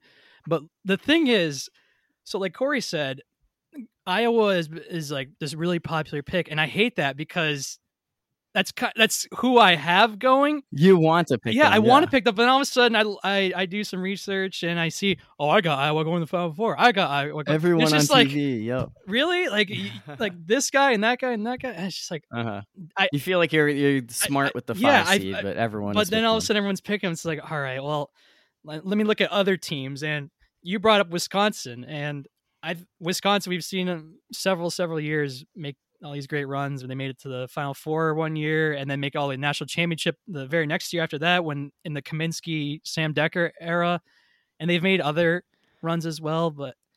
But yeah, Colgate over Wisconsin, that's a popular upset pick, like 14-3 upset pick. I think that's the most. If you're gonna pick one, that's definitely one. Yeah, like that's people are leaning toward. So I've flip flop with that, but at the same time, like, who else do I really like in the lower part of that region? And it's like, like what you said, with Smith, Jabari Smith, like being the number 1 overall guy. Like, I mean, like, who else do they really have on Auburn? Like, even though they're a 2 seed. So I went with Wisconsin as well as in the Elite Eight, but like I don't love it. But it's also just because I don't trust really any of the other options. Like I don't. Yeah, like I don't really want to pick like LSU totally or Iowa State or anything like that. So yeah, so I have Wisconsin making a semi-deep run and falling to Iowa. Yeah. This is where I'll say I'm almost completely vanilla on this one. This bracket to me is a very I think all but one matchup I have the top seed winning, and I know that's risky, but it's like rather than trying to pick these one-offs that lose, I'm going to go with the more probable option. And the only one I think I have Iowa that's upsetting Providence. I think that's really the only big upset. And as you said, it's not really an upset, but then I have Kansas walking out of here. Again, one of the teams I just pick often. It's one of those things that a broken clock is right twice a day, and that's kind of what I'm going for. Yeah, I'll admit I have Iowa, but I don't love it. Like I said, because of the popularity of people picking Iowa in that region. But it's like I hate Kansas. I refuse to pick them. And then, Auburn, they got 1-star player, and I don't really trust I don't trust. Even though they made a Final Four run a few years ago, I think it was 2019, and then they lost to Virginia. Yeah, 2019. Outside of that, I don't know. But Wisconsin, they were also banned from the tournament last year. And there was no tournament in 2020, so that was their last time in the tournament. And then Wisconsin was always. They've been fun to watch like several years ago, when, like I said, in the Kaminsky era. And so I have them going on a run, but yeah, I'm just going with Iowa, but at the same time, I don't love it because everyone else does too. Yeah. I guess the last thing I'll say, this is my least chalky region. I have both South Dakota State and Miami in the Sweet 16. South Dakota State upsetting Iowa, fading them, and then, Miami over Auburn. I always have to pick a 2 seed to lose, and I believe in Auburn at least. Yeah, I have the Jackrabbits over Providence as well. There you go. All right, so let's move ahead to the Final Four now. Will, who do you have cutting down the Nets in New Orleans? This is one that I went against what I typically do. I went with a team that's not my typical 3. I have Arizona walking away with it all. I don't know what it was. There was something in the air when I was hitting the little gray infos on the app, and something about them stood out to me. I don't know. They're going to be partying down there in Arizona. They're Rob Gronkowski's going to be down there, and it's going to be a good old time. Who do you have them beating in the championship? I don't want to talk about it. Okay, because I don't know if you remember, but back in 2001, do you know what the final was, Corey? 2001 was... Who the 2 teams were. It was that Duke over Arizona? Yeah, it was Duke and Arizona, but I don't have Duke winning. I have Arizona winning as well. I was looking at our group right now with all the teams. I saw a team that says Coach K's last choke job. And yes.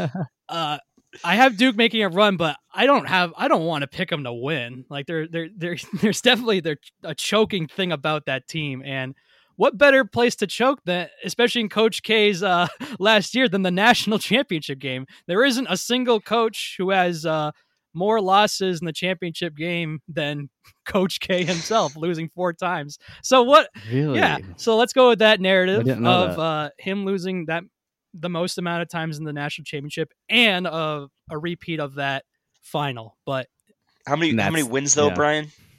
How many? 5. 5. Yeah. That's not that. Okay, that's a mediocre average. Yeah. That's a. But you got to even it out though, right? make it 5 and 5. Yeah. Yeah. So I have Arizona over Duke in the championship game, and I'd imagine Will probably does too. I also have Arizona. I haven't beaten Kentucky, so that's a little different. But all right, I guess we are officially an Arizona Wildcats podcast. So hopefully anyone listening to this, they They're like, yeah, I don't know.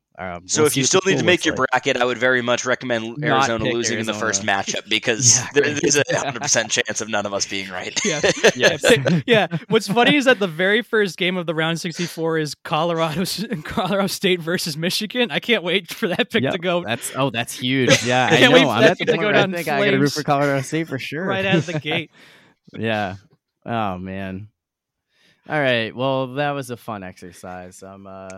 I'm glad to hear that you two have very similar brackets, and I'm not totally different when it comes down to the winner there.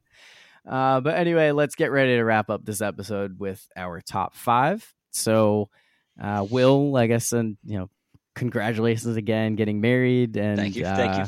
You went on a honeymoon shortly after that. So I assume that's the reason why you chose top 5 vacation destinations.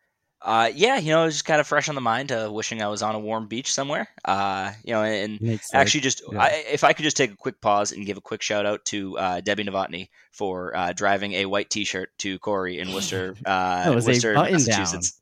My button down that I need to wear. Being in a wedding, he forgot his white shirt, his white button down dress shirt, and Corey was more nervous than I was that day. So I just wanted to give that quick shout out because the photos would have looked pretty funny with Corey in a different color shirt. Okay, I would have lost my mind. With that said, also on that note, yes, let's go ahead. My number 5. Hey, no, settle down. Oh, jeez. It's time. Yeah, with that being said, let's count down our favorite vacation destinations in this week's top 5. Not 2, not 3, not 4. Top 5. You got to save some time for LeBron and Drake to intro us in. I know you've listened to an episode or two before. You know how it works. So my number 5, and I fell in love with this place last year, Lake Winnipesaukee. It is such an awesome place in the summertime. I went there a few times as a kid. Awesome lake, so much to do up there. Good company up that way as well. Very, very great place for anyone down south. If you ever come up this way, got to give Lake Winnipesaukee a try. I've been to Lake. Also, shout out Debbie Novotny again for providing you with a place. I've been to Lake Winnipesaukee a few times, and I certainly have enjoyed it as well. But I couldn't put it because I haven't been in so long. I think it's been 8 years now since last time I've been there, and so I didn't think it would be right for me to put it there if I haven't been there, and it's probably not as much as Will either as well. That's fair. Yeah, I mean, my parents just bought a lake house, and it's still growing on me, but I am a big fan of it, and I think because it's like my parents' house, it doesn't necessarily feel like a vacation to me, even though I don't even live in New Hampshire anymore. But yeah, I mean, it is a great place, so glad to see that on your list at 5. So for my number 5, well, before I get to my list, let me just say that there are several places that I wish I could put, but I've never been to. So why the heck would I put it? And so these are top 5 vacation spots that I've been to. So let me just clarify. Yeah, it's not dream vacation. Yeah. It is like actual places we like to go. Yes. Yeah. So for my number 5, I went with LA, California. I've been there several times because I have several family members from my mom's side of the family that live there or have lived there in the past but have moved, and it's certainly a great place to visit. It's definitely the complete opposite of New England, especially the weather, and that's definitely one of the things I enjoy LA the most about, as well as just a lot of places to go to and a lot of things to do. And last time I went there was 3 years ago, and I went for one of my cousin's weddings. It was in technically Irvine, California, but close enough. It's LA County, right? Yeah, and that was definitely maybe. Yeah, and it was definitely a fun wedding. And what was interesting about that wedding, I think I've told you, Corey, is that the bride, her parents were friends with Katy Perry's parents, and they were really. You didn't tell me that. Okay, and Katy Perry wasn't there, unfortunately, but her parents were, and her dad was the, what do you call it? Not like the priest or the moderator, the guy, like the JP. He was the whatever it's called, the minister. Yes, thank minister. You. Yeah, okay. He was the minister of the wedding on that day. And what's also funny about that wedding is that you know how like you catch the garter like for the guys. Yeah, I was the one that caught it, but haven't like no luck since then. Do you have that on your dating profiles? Like, I think if you put that there, like that might, spark a little. True. If I make a date profile, that might be the first thing I put. Yeah, like I'm due. Yeah. It's my time to shine. And the profile picture would be me like holding it. Yeah. So it's definitely a fun place to visit, especially if you have family there, and especially if there's a wedding season there as well. So LA was my number 5. I've never been to LA. I've never been to California at all. I feel like one of these days I have to go out there. It's just never been on my bucket list. But I don't know. There's a lot going on there. Even outside of Irvine, there's a lot going on in LA. Yeah, I've been to Disneyland, which is in Anaheim, and then there's Legoland, which is in San Diego, which is even farther, but still kind of the same general area of Southern California. Yeah, it's definitely a beautiful place to visit, but ridiculous prices. Oh, for sure. With basically anything. So my number 5 is, so in general, I say the Appalachian Mountains, but I'm specifically talking the Tennessee, North Carolina, Great Smoky Mountains, Blue Ridge Mountains. So in college, we used to go to Gatlinburg, Tennessee for a weekend every January. We had our mountain weekend there. So that's like Dollywood area. Always a fun time. Just, 70 of us in a house just hanging out, drinking inside. Sometimes it snowed out there, which is kind of cool. But big fan of those mountain weekends. And then even after graduation, my first couple years living down here, I went to mountain weekends in Boone, North Carolina, which is your Blue Ridge Mountains. One of my friends down here went to Appalachian State, which is in Boone, and they have a high country beer fest at the end of August every year. Always lines up with going back to school, kind of like an end of summer thing. And did the same thing, just rented a house 2 years in a row. Got a lot of people to go to that, which was a lot of fun. For me, that's kind of what I like to do in the mountains. I'm not as much of a big hiking guy, but I love to go to the area and just be somewhere, drink, hang out with friends, have a good time. And it's definitely a fun place to go to. And I like it down here in this area where it's a little nicer, a little warmer. It's not as much as like the northern Appalachian Trail where I'm going to get stuck in like a blizzard somewhere. So for my number 4, I have Aruba, and I went there.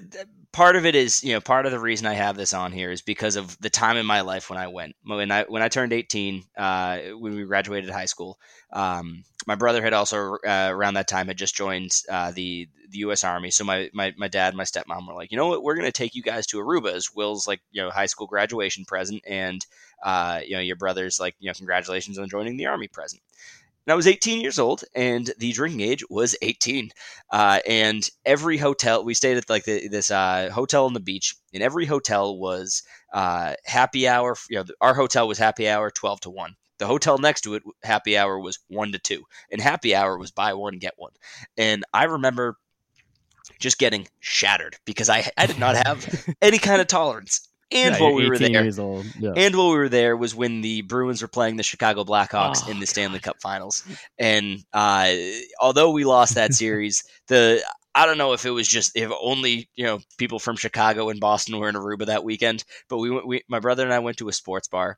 And they divided the entire bar. If you showed up in Bruins gear, you were on this side. If you showed up in Chicago gear, you were on that side. And somehow the waiter decided, you know what? These guys are dressed. These young guys are all dressed in Bruins gear. We're going to set them in the Chicago Blackhawks section. And if you guys don't remember how, I believe it was Game 6 ended. Yes. Ryan knows all too well. We score a goal. I get up. And I'm feeling good. I start screaming in the face of some Chicago Blackhawks fan. Chicago Blackhawks going to score 2 immediate goals. They score, and that entire table jumps up and starts screaming at our faces.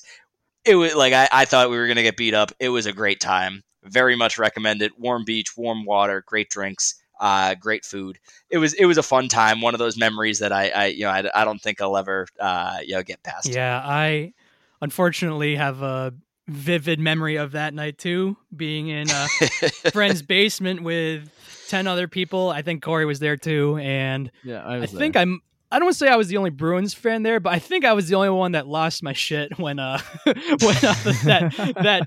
third goal, the second goal of 17 seconds went in, and the Blackhawks took a 3-2 lead, and then the Blackhawks ended up winning the Stanley Cup. I left and I drove around Nashville for probably like at least 1, maybe 2 hours, just trying to get over what just happened, and yeah, that was not a good night whatsoever, and certainly a memorable one too. Unfortunately, I was not exactly as an exotic of a location as Will, though. At least for me, how are you going to be mad when when you walk outside the bar to a beach? Yeah, right. Very, very different situations to that one. Speaking of beaches, for my number 4, I went with Wells, Maine, and I'll fully admit that I put this part of it because of my last name, matching up with the town of Wells, Maine.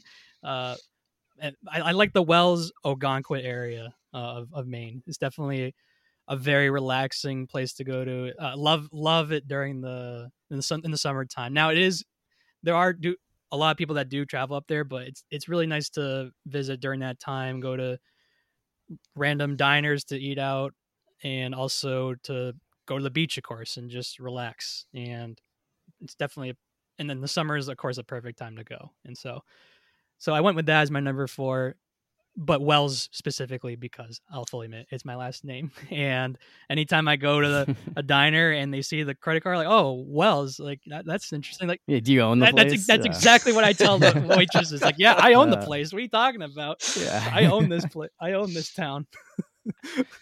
That's fun. I spent a week at Wells Beach in like 2010, so it was like over a decade ago. I haven't been since, but I do remember 3 things specifically. One was playing ultimate frisbee the second day we were there, and my mom, so we were there with like a couple of families, and like one of our friends who was probably in like 4th or 5th grade at the time dove for a frisbee. His wrist landed on a rock and he broke it, so he spent the rest of the week at the beach in a cast. Awful. Which sucks for him. I remember it rained most of the week anyway, so it wasn't the end of the world because we couldn't really even enjoy the beach. And I remember getting these really good donuts from some local donut place there. I don't know if you could guess what this place was. I think I've had it too, but I forgot the name of it. I don't know if there's probably multiple places. Too. Yeah, but I do remember those. One place. So, yeah. So I wrote down New England beaches here, but the more I think about it, I shouldn't count Wells Beach from that trip. I shouldn't count Old Orchard from a weekend Will and I spent together recently. It's very much Hampton Beach in New Hampshire.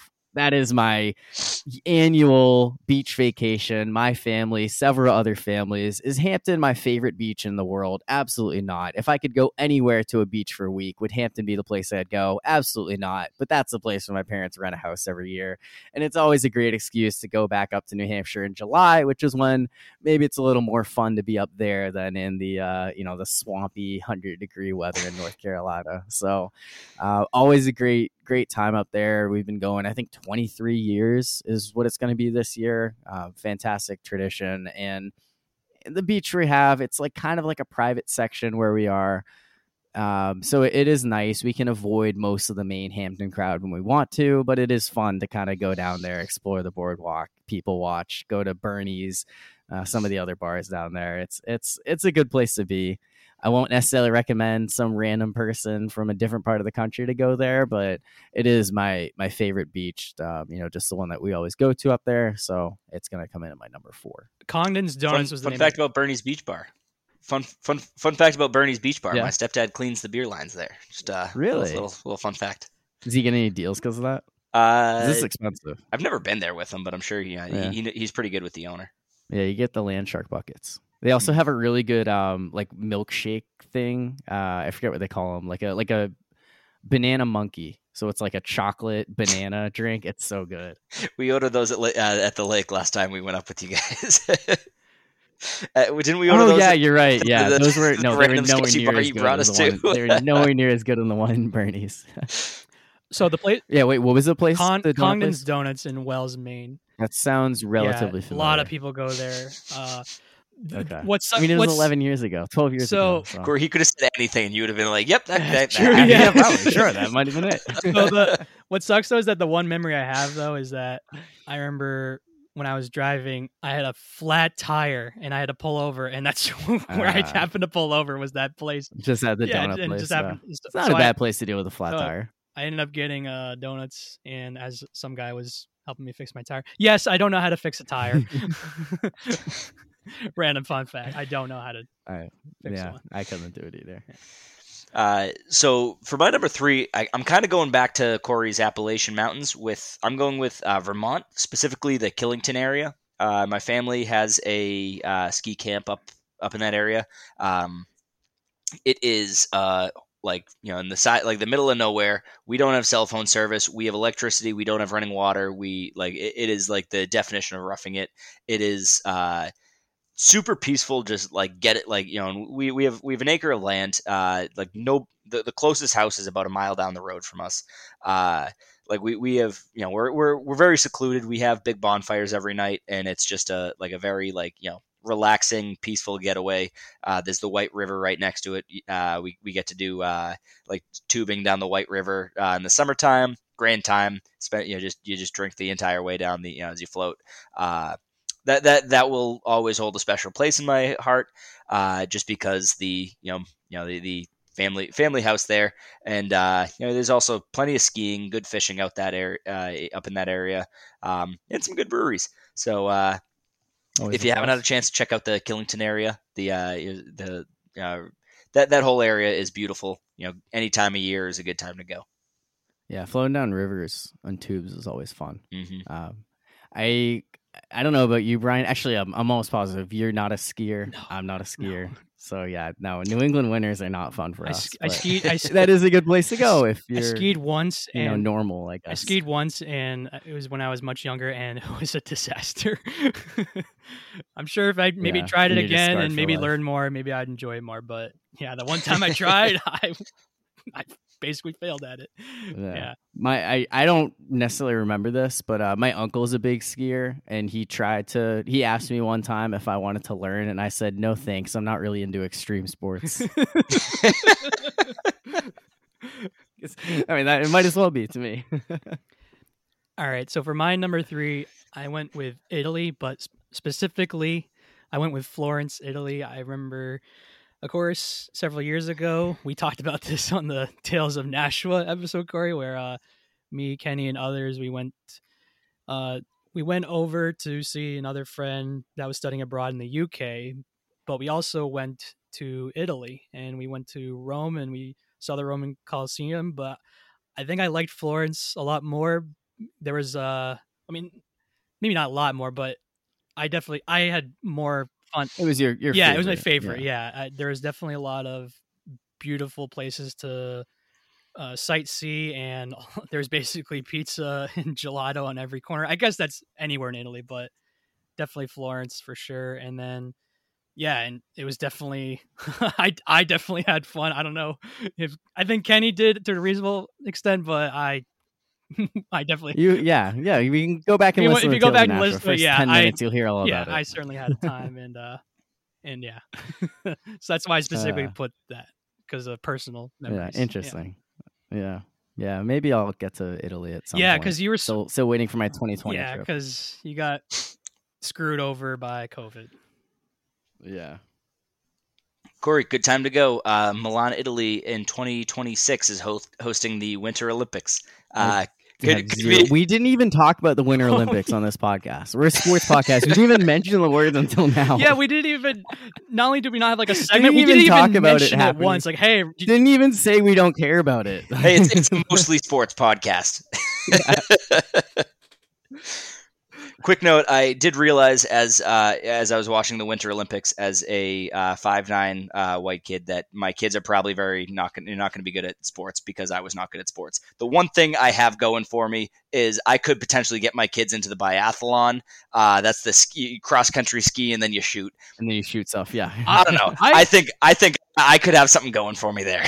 I actually do like the cross country skiing. The few times I've watched it, it gets really intense at the finish line where everyone's just chugging with the skiing, and you see like 10 guys at the finish line, and one guy will beat another guy by like a middle second, and it gets really intense. And they collapse to the ground and they're gasping for air. They're struggling.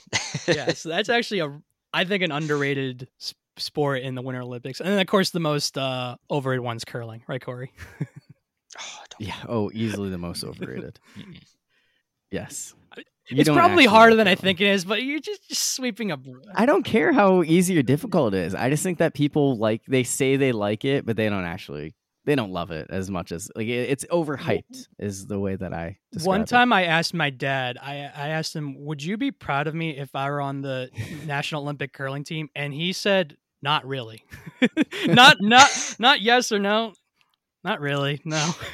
Like I'd probably read, maybe a little. I'd probably be there and reading my book and then see what's going on and then go back to I don't know. I think the coolest thing you could have hanging in your man cave at home is a gold medal that you won in the curling for Team USA. I don't know. That is such a conversation piece that I'd be proud. Corey gave the shout out to the kid who signed a $10 million contract. That was a 6th round pick. I would be telling everybody, heck yeah, I went to high school with the kid who just won a gold medal for Team USA curling. Yeah. All right. So my number 3, I don't know how to describe this other than Central Florida, but it's a combination of Orlando and the Tampa area. They're connected on I-4. I didn't want to put one over the other for 2 reasons. One is that I've only been to like Tampa, St. Pete Beach, I think 3 times in my life. Once was a whole week there, but I was in 4th grade, so my experience wasn't the same as some of the others. And then I went one time, just a day to Busch Gardens, went to a Rays game, spent the whole time nauseous after riding one of the corkscrew roller coasters early in the morning. It was not the worst day. It was fun, but it was kind of miserable. But then spring break, senior year, we went to Orlando. Like we got a house in Kissimmee for a week, and we made a day trip out to St. Pete. And I had so much fun on the beach. It was a great time.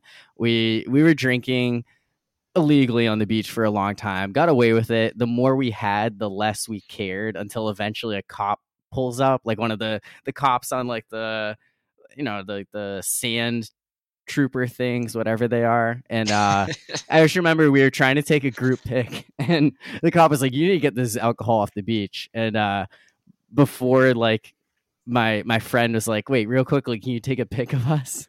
So the cop is like, absolutely not, get out of here with that. So that was a fun experience. But then I also have a great time in Orlando. We went out a couple nights there in downtown Orlando. It was cool. They had some fun bars there. And then of course love the amusement parks, whether it's Disney World, Universal. I'd never been until this trip. I had so much fun the day we went to Universal. So that whole area, Orlando, Tampa, I've been telling myself for years now that I need to get back down there. I want to drink around the world at Epcot. I want to go back to Universal, ride on the Hulk and other roller coasters there. It's been too long, but yeah, I'm kind of grouping them in together. It's one of those things I'd want to do both at the same time. So that's my preferred vacation, is going to Orlando and Tampa for a week.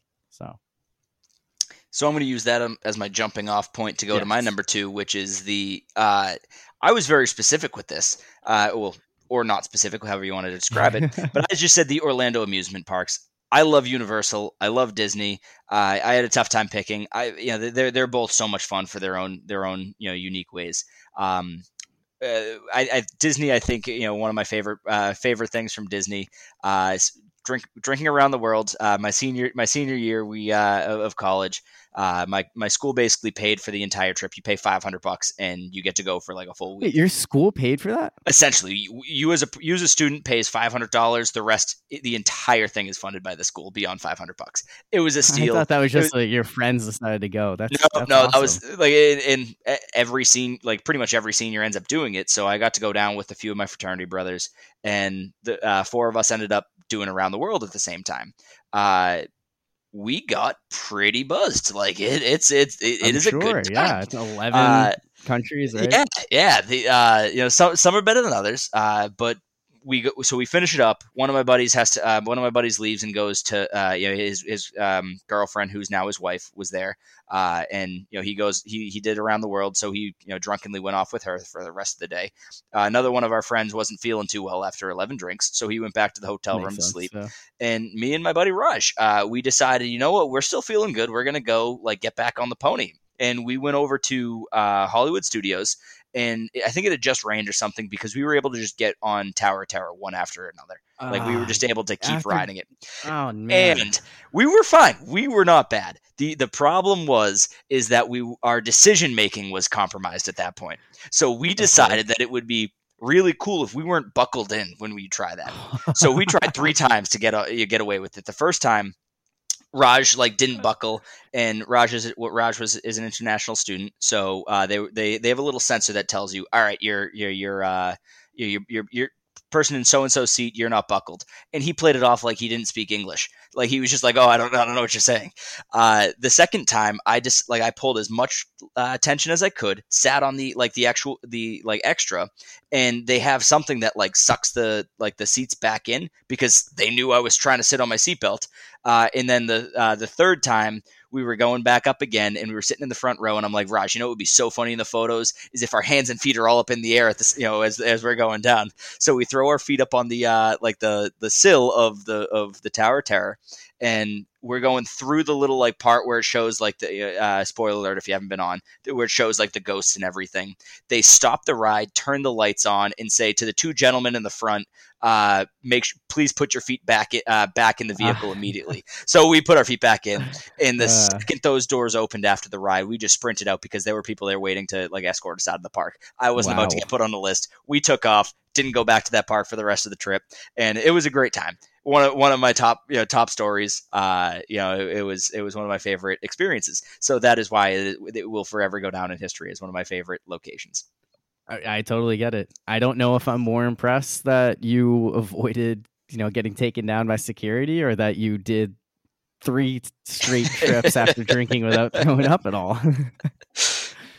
I've only been to Florida once, but I was 8 at the time, and it was Orlando, and I got to go on the Disney cruise. And then after that, I went to the theme parks like Disney World and Universal. But at Universal, the best rides, I wasn't big enough at the time. You're only I was 7 or 8 years old, and so I wasn't big enough to ride some of the rides, which sucks. So if I ever get to go back, I'm sure it'd be a lot of fun to go back to Disney World or Universal.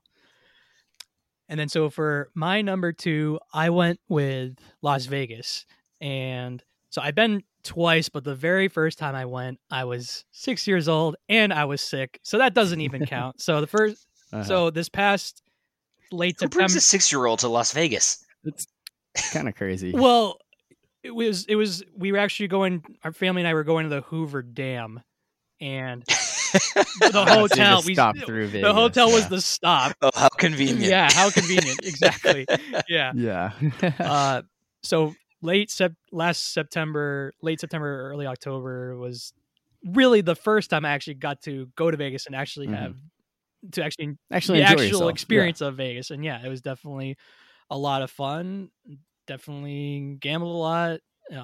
Corey and I and others, we went to the pool and pool party, and I certainly would like to do that again. I'd probably have a better game plan on what I drink next time, because mixing pina coladas and Budweiser at the same time is really, really stupid.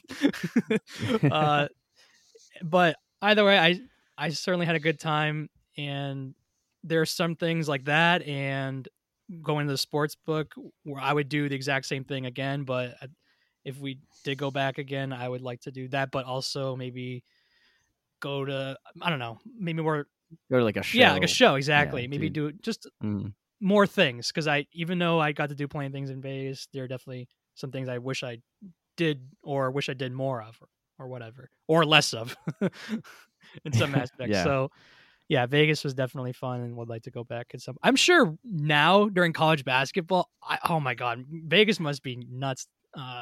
I've definitely talked about with friends going for the first weekend of March Madness. This feels like a great weekend to be out there. Vegas is also my number 2. You knew it was going to be on my list. I love it out there. I've been, I think, 6 times now, and I'm going back in May for a friend's 30th birthday. So quick return for me after just being there in October. I love it. It's a great place to go. I always have a great time, and feels like I have a better time every time I go. So it's a place that's always going to be a fun destination for me. And there's no beaches there. There are mountains, but I don't go for that. I go for the fun side of it, hanging out at the casino, hanging out in the clubs, at the bars, everything. And seeing a lot of good friends that I don't get to see all the time, whether they live out there or just go with me. So Vegas for sure is one of my very, very best preferred vacation destinations. Have you been to Vegas yet, Will? No, I was going to say I went to Atlantic City for a friend's bachelor party, and Atlantic City was a blast. Like, we went because my friend wanted to go to Vegas for his bachelor party, but we just kind of slept on it too long, and we didn't. The flights were going to be like ridiculously expensive. Plus, COVID was kind of at a peak, so we were like, what, we got to figure out a different solution. So we ended up doing Atlantic City. I've never been to Vegas, but from what I understand, it's Atlantic City's a mini Vegas, and we had a blast. Like, it was a grand time. Like, I will say, like, we were in Atlantic City for 3 days. That was plenty of time for me. I did not need to spend any longer there. That sounds like the perfect. By the third day driving back, I was okay to be leaving. Like, and from what I hear, Vegas is this similar. I was just about to say, like with Vegas, 3-day town. Like, with Vegas, I arrived. Corey arrived a day earlier though, but I was there for like a week last time. Okay. Well, but it was like I also spent a lot of it off the strip doing my own thing. But I will tell you, by the end of it, I was like, I was dead.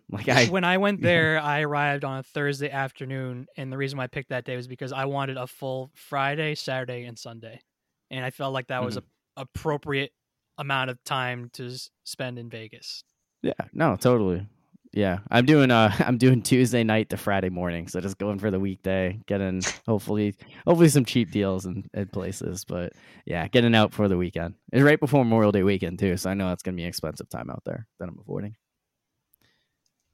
So to steer the ship, my number one in honor of this this theme today, Punta Cana. It's where my wife and I just went for our honeymoon.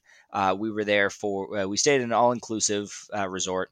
That was my first experience with an all-inclusive. It was unreal. Like, we didn't realize how it was supposed to go. We didn't realize, it was endless food, endless alcohol, like as much as you want to drink, whenever you want to eat, however much you want to eat. A guy next to me ordered 6 lobster tails. Why? Because he could. Nice. Like, it's like, that is the story all of inclusive. You gotta get your money's worth. The waiter looked at him like, are you really ordering 6 lobster tails? And the guy looks at him saying, are you paying for it? No, then serve me 6 lobster tails. And the guy was like, sure thing. Like, it was just, it was a combination of it being February here. We left during a snowstorm. We landed in 85-degree weather. All you can drink, all you can eat. It was a grand time. It was and also it holds a special place in my heart because, it was the honeymoon. If for those who have not experienced an all-inclusive, definitely give one a try. Midwinter, great time to go to a sunny, warm place of the DR.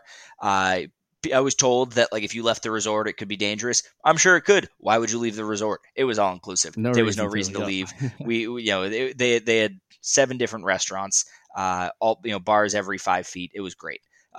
Very much would recommend. Going to give a quick shout out. Excellence Hotel in Punta Cana. Great place. Very much recommended. Nice. So for my number one, I went with the Philippines, but specifically Cebu, city in the Philippines where my family is from, and I've visited there several times. And I'll fully admit it's completely biased that I picked it number one.